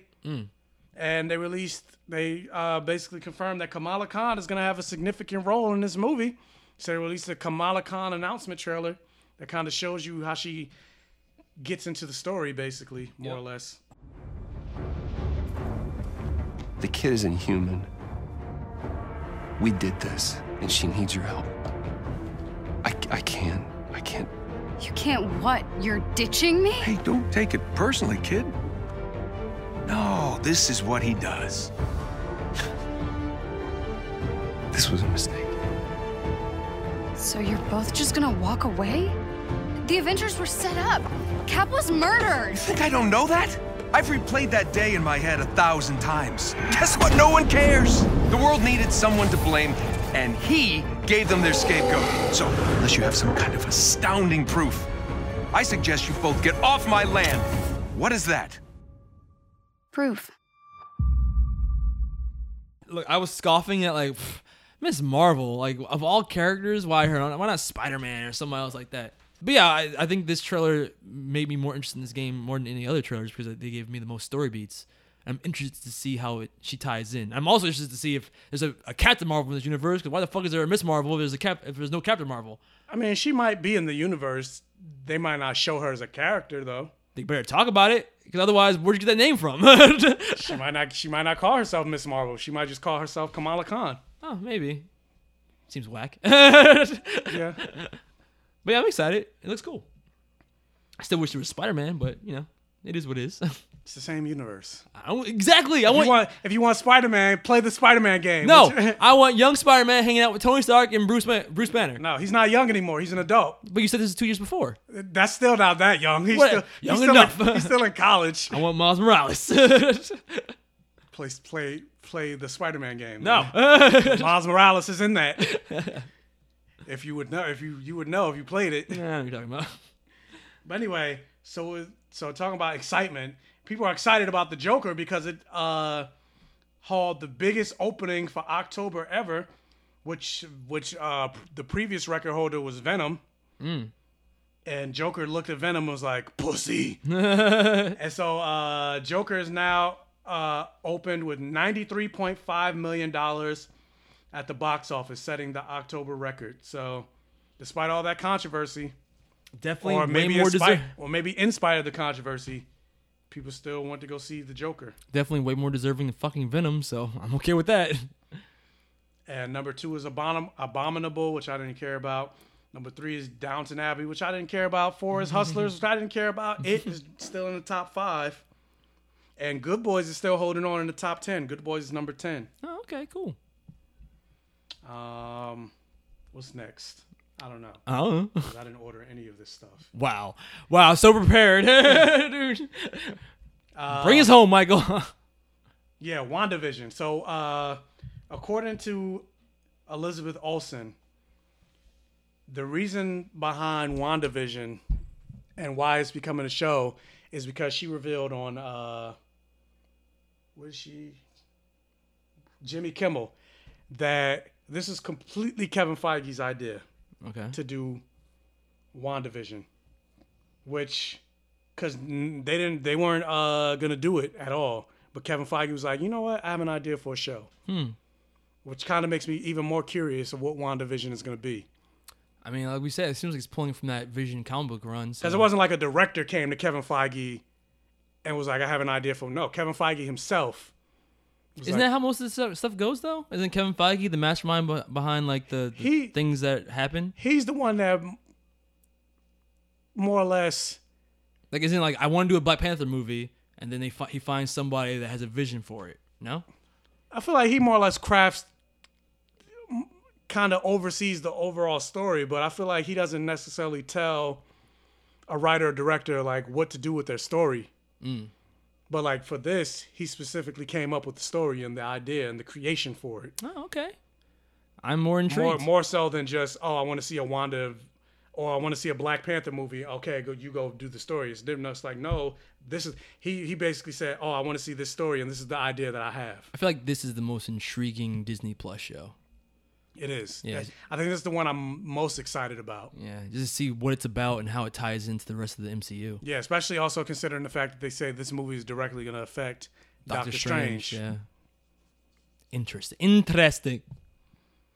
Well, speaking of interesting, and this is confirmed by Bob Iger himself, but Tom Holland is the Superman that we deserve. Carefully, he's a hero. It says Tom Holland was instrumental in bringing Sony and Disney back to the table for this new Spider-Man deal. Yeah, he called Bob Iger. He called Bob Iger himself. Like, I don't want to go. The fact that you even got Bob Iger's number like that, I can't fucking call Bob Iger, hey, hire me. I need a job, bro. But not like how you pay the Disney workers, because they don't make no money. So what have you learned? Pity is what makes things happen. Yes, pity motivates. He talked about, you're letting down the fans, which they don't give a fuck about. So that was my thing. There was comments where like, yeah, we forget sometimes when we're doing these big negotiation deals that it's really about the fans. I'm like, you mean, to me that translates to like, we forget about the peons below us that that these things bring in money from. Like, yeah, what? Well, also kind of makes me wonder, we forgot a trailer. But anyway, it kind of makes me wonder what Tom Holland said. Yeah, he didn't really specify what he said. Not just to Bob Iger, but then he had to talk to Sony too. I feel like he just said what he said in Endgame or Infinity War. I don't want to go. Please, Mr. Iger. Please, Mr. Iger. I don't want to go. But yeah, we forgot a trailer that you wanted to talk about. What was the trailer? Someone give a fuck. Oh, Picard? Yeah, Picard. I only wanted to talk about this because I saw a poster near Comic-Con that looked like Logan. So I was like, did they just like go, you know what was great? And that fucking, what's his name? His real name. Fuck. Wow, I'm blanking. I'm blanking too. Hugh Jackman and Patrick Stewart. Patrick Stewart. I'm like, did they just take Patrick Stewart was in Logan and that did really well, so let's just take that template and apply it to Picard. And I feel like that's kind of what happened here. Man past his prime, being called back into action because he's the only one that can do it. And we got some Kirk cameos by the end of the trailer. I don't know. I'm not a Star Trek guy, but if I was going to jump into anything... I'm not a Star Trek guy either, but I mean, It did look interesting. I'm not gonna watch it, but it did look interesting. It did look interesting. Yeah, I just wanted to know for the Star Trek fans out there, if they want to know our opinions on the Picard show or the trailer at least. That we're not gonna watch it. That's our opinion. We're not gonna watch it, but tell me how the sword fight with an 80-year-old man happens. I would like to know how that functions. He's 80. How is he fighting with swords? Speaking of not watching things, Martin Scorsese, because he's coming out with The Irishman and stuff like that, so he's doing the interview rounds. And just like with anything, people always got to take their pot shots in Marvel because that's the biggest dick in town. Yeah. So look at that big dick. Look at that. Fucking useless. He basically came out and was like, yeah, it might be a big dick, but they don't know how to use it. No, not the motion in my ocean. Yeah, because he came out and was like, yeah, I don't see the Marvel movie. He said, I don't see them. I tried, but that's not cinema.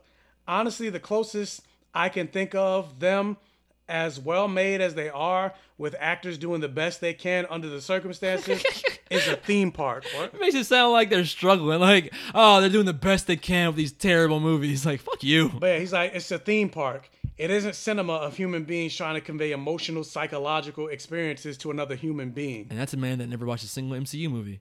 Yeah.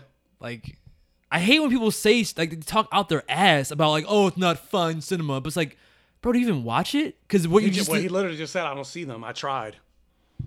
And to be fair to him, yes, the majority of comic book movies are not that deep. No, I would agree with even a majority. The MCU movies? I said comic book movies. I didn't say MCU movies. Okay, well, comic book movies maybe. But if you're going to talk about MCU movies specifically, maybe you should see more than one. Because especially they're wrong. The reason why they're so popular in the first place is because they do have character. And they build up over the span of all these movies. Yeah, think about how Thor began. Yeah, Iron Man. Yeah, Captain America even. Yeah.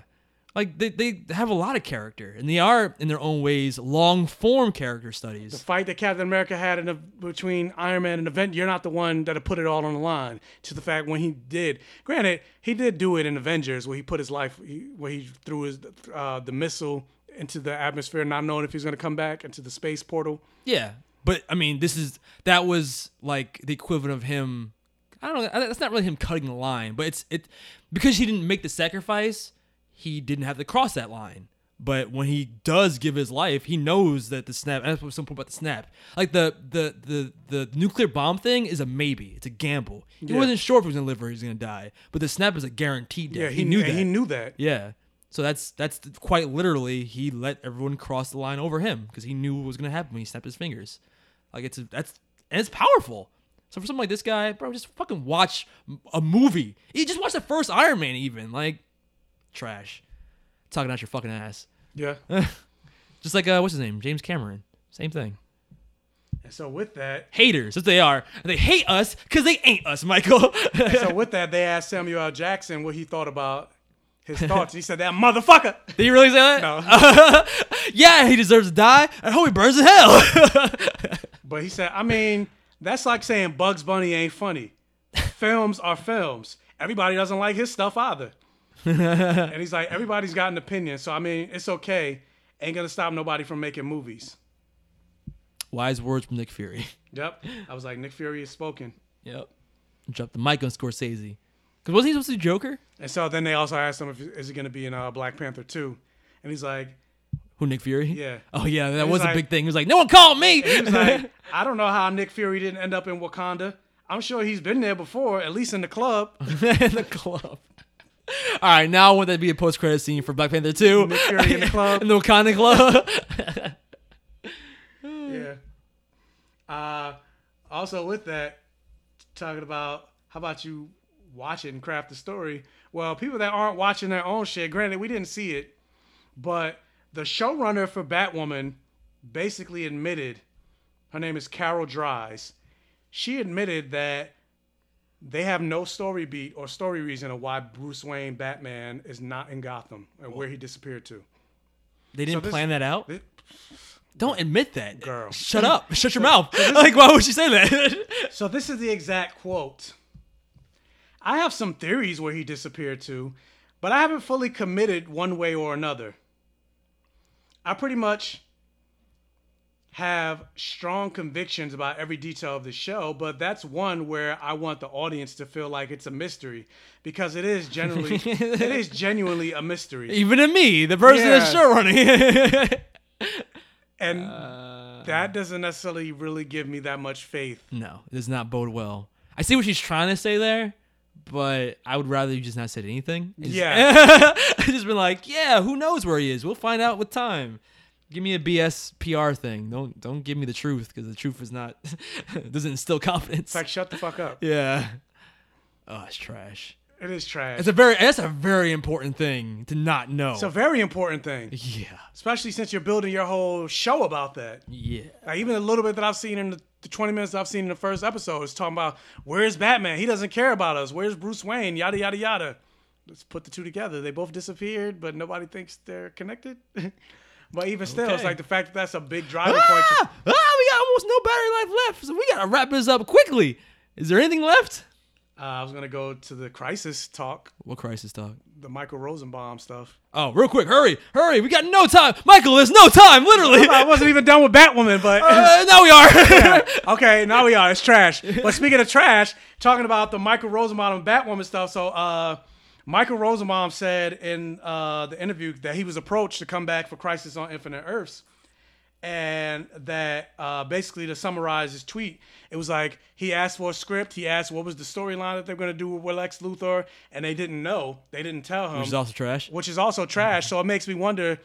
Remember that the whole the worry that I had before was like, you're introducing all these Superman and all these characters, but it makes me wonder, or makes me worry that you're doing it for the brownie points, but you don't really have a story. Because what about the actual Superman that we're following, Tyler Hoechlin? Yeah. And Michael Rosenbaum's quotes kind of make me go, especially considering when he asked for a script or what are you guys doing? And no money, too. That's the fucked up part. Yeah, and no money, but more specifically the story. Yeah. And it's like, oh, well, we'll figure it out. And it's like... Seems like some afterthought scene of them just all standing in a room together or something. But this is supposed to be your big tentpole crossover, and the fact that you don't have a story, that makes me worried. Yeah, same. So on that note, so I'm not that so going, but talking about, oh yeah, but this is Crisis. Now I'm really not excited about Crisis. little scared. I'm very scared. All right, is that all the news that we can get to? Because I think we're done. The battery says no. Well, finally, Disney's being trashed. They're saying Disney is no longer allowing Netflix to advertise on any of their networks. So ABC, Disney Plus. This is a competition, not community. Competition. Fuck that shit. We're not gonna fucking help you. But all right, on that note, and finally, Walking Dead is having a third spinoff. Who the fuck cares? But yeah, so next week, guys, we're talking about Batwoman, Supergirl's first episodes, Raising Dion. Anything else? Any movies? Nothing? No. Yeah, there is a movie that comes out this week. What? Gemini Man. There we go. I was like, Gemini Man. I was like, I don't remember. Okay, yeah, Gemini Man. I am interested in seeing that. All right, let's see if Will Smith can properly act against himself. Will Smith versus the Fresh Prince. Yeah. Some of the action scenes look crazy, so I heard you should definitely see it in 3D. This is a story all about how my life got cloned and I had to fight myself. All right, but guys, that's been this week's episode of Blurred Vision. Sorry for the rush, but we literally have no battery life left, and we have no batteries in this place. Trash. I didn't get Duracell. I didn't know. I went to the hood for batteries. But yeah, it's been this week's episode of Blurred Vision. We got Duracell in the hood. Well, clearly we didn't today. That's been this week's episode of Blurred Vision. I'm your host, Jordan with Michael. And we will see you next week. Peace. Ciao.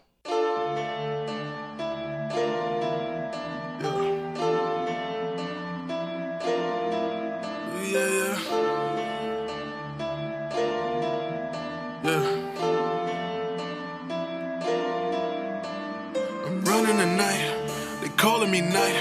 I'm running the night, they calling me Ike. I'm beating on y'all, I'll never be nice. My mama was nice, my daddy was nice, and they lost their life in front of my eyes.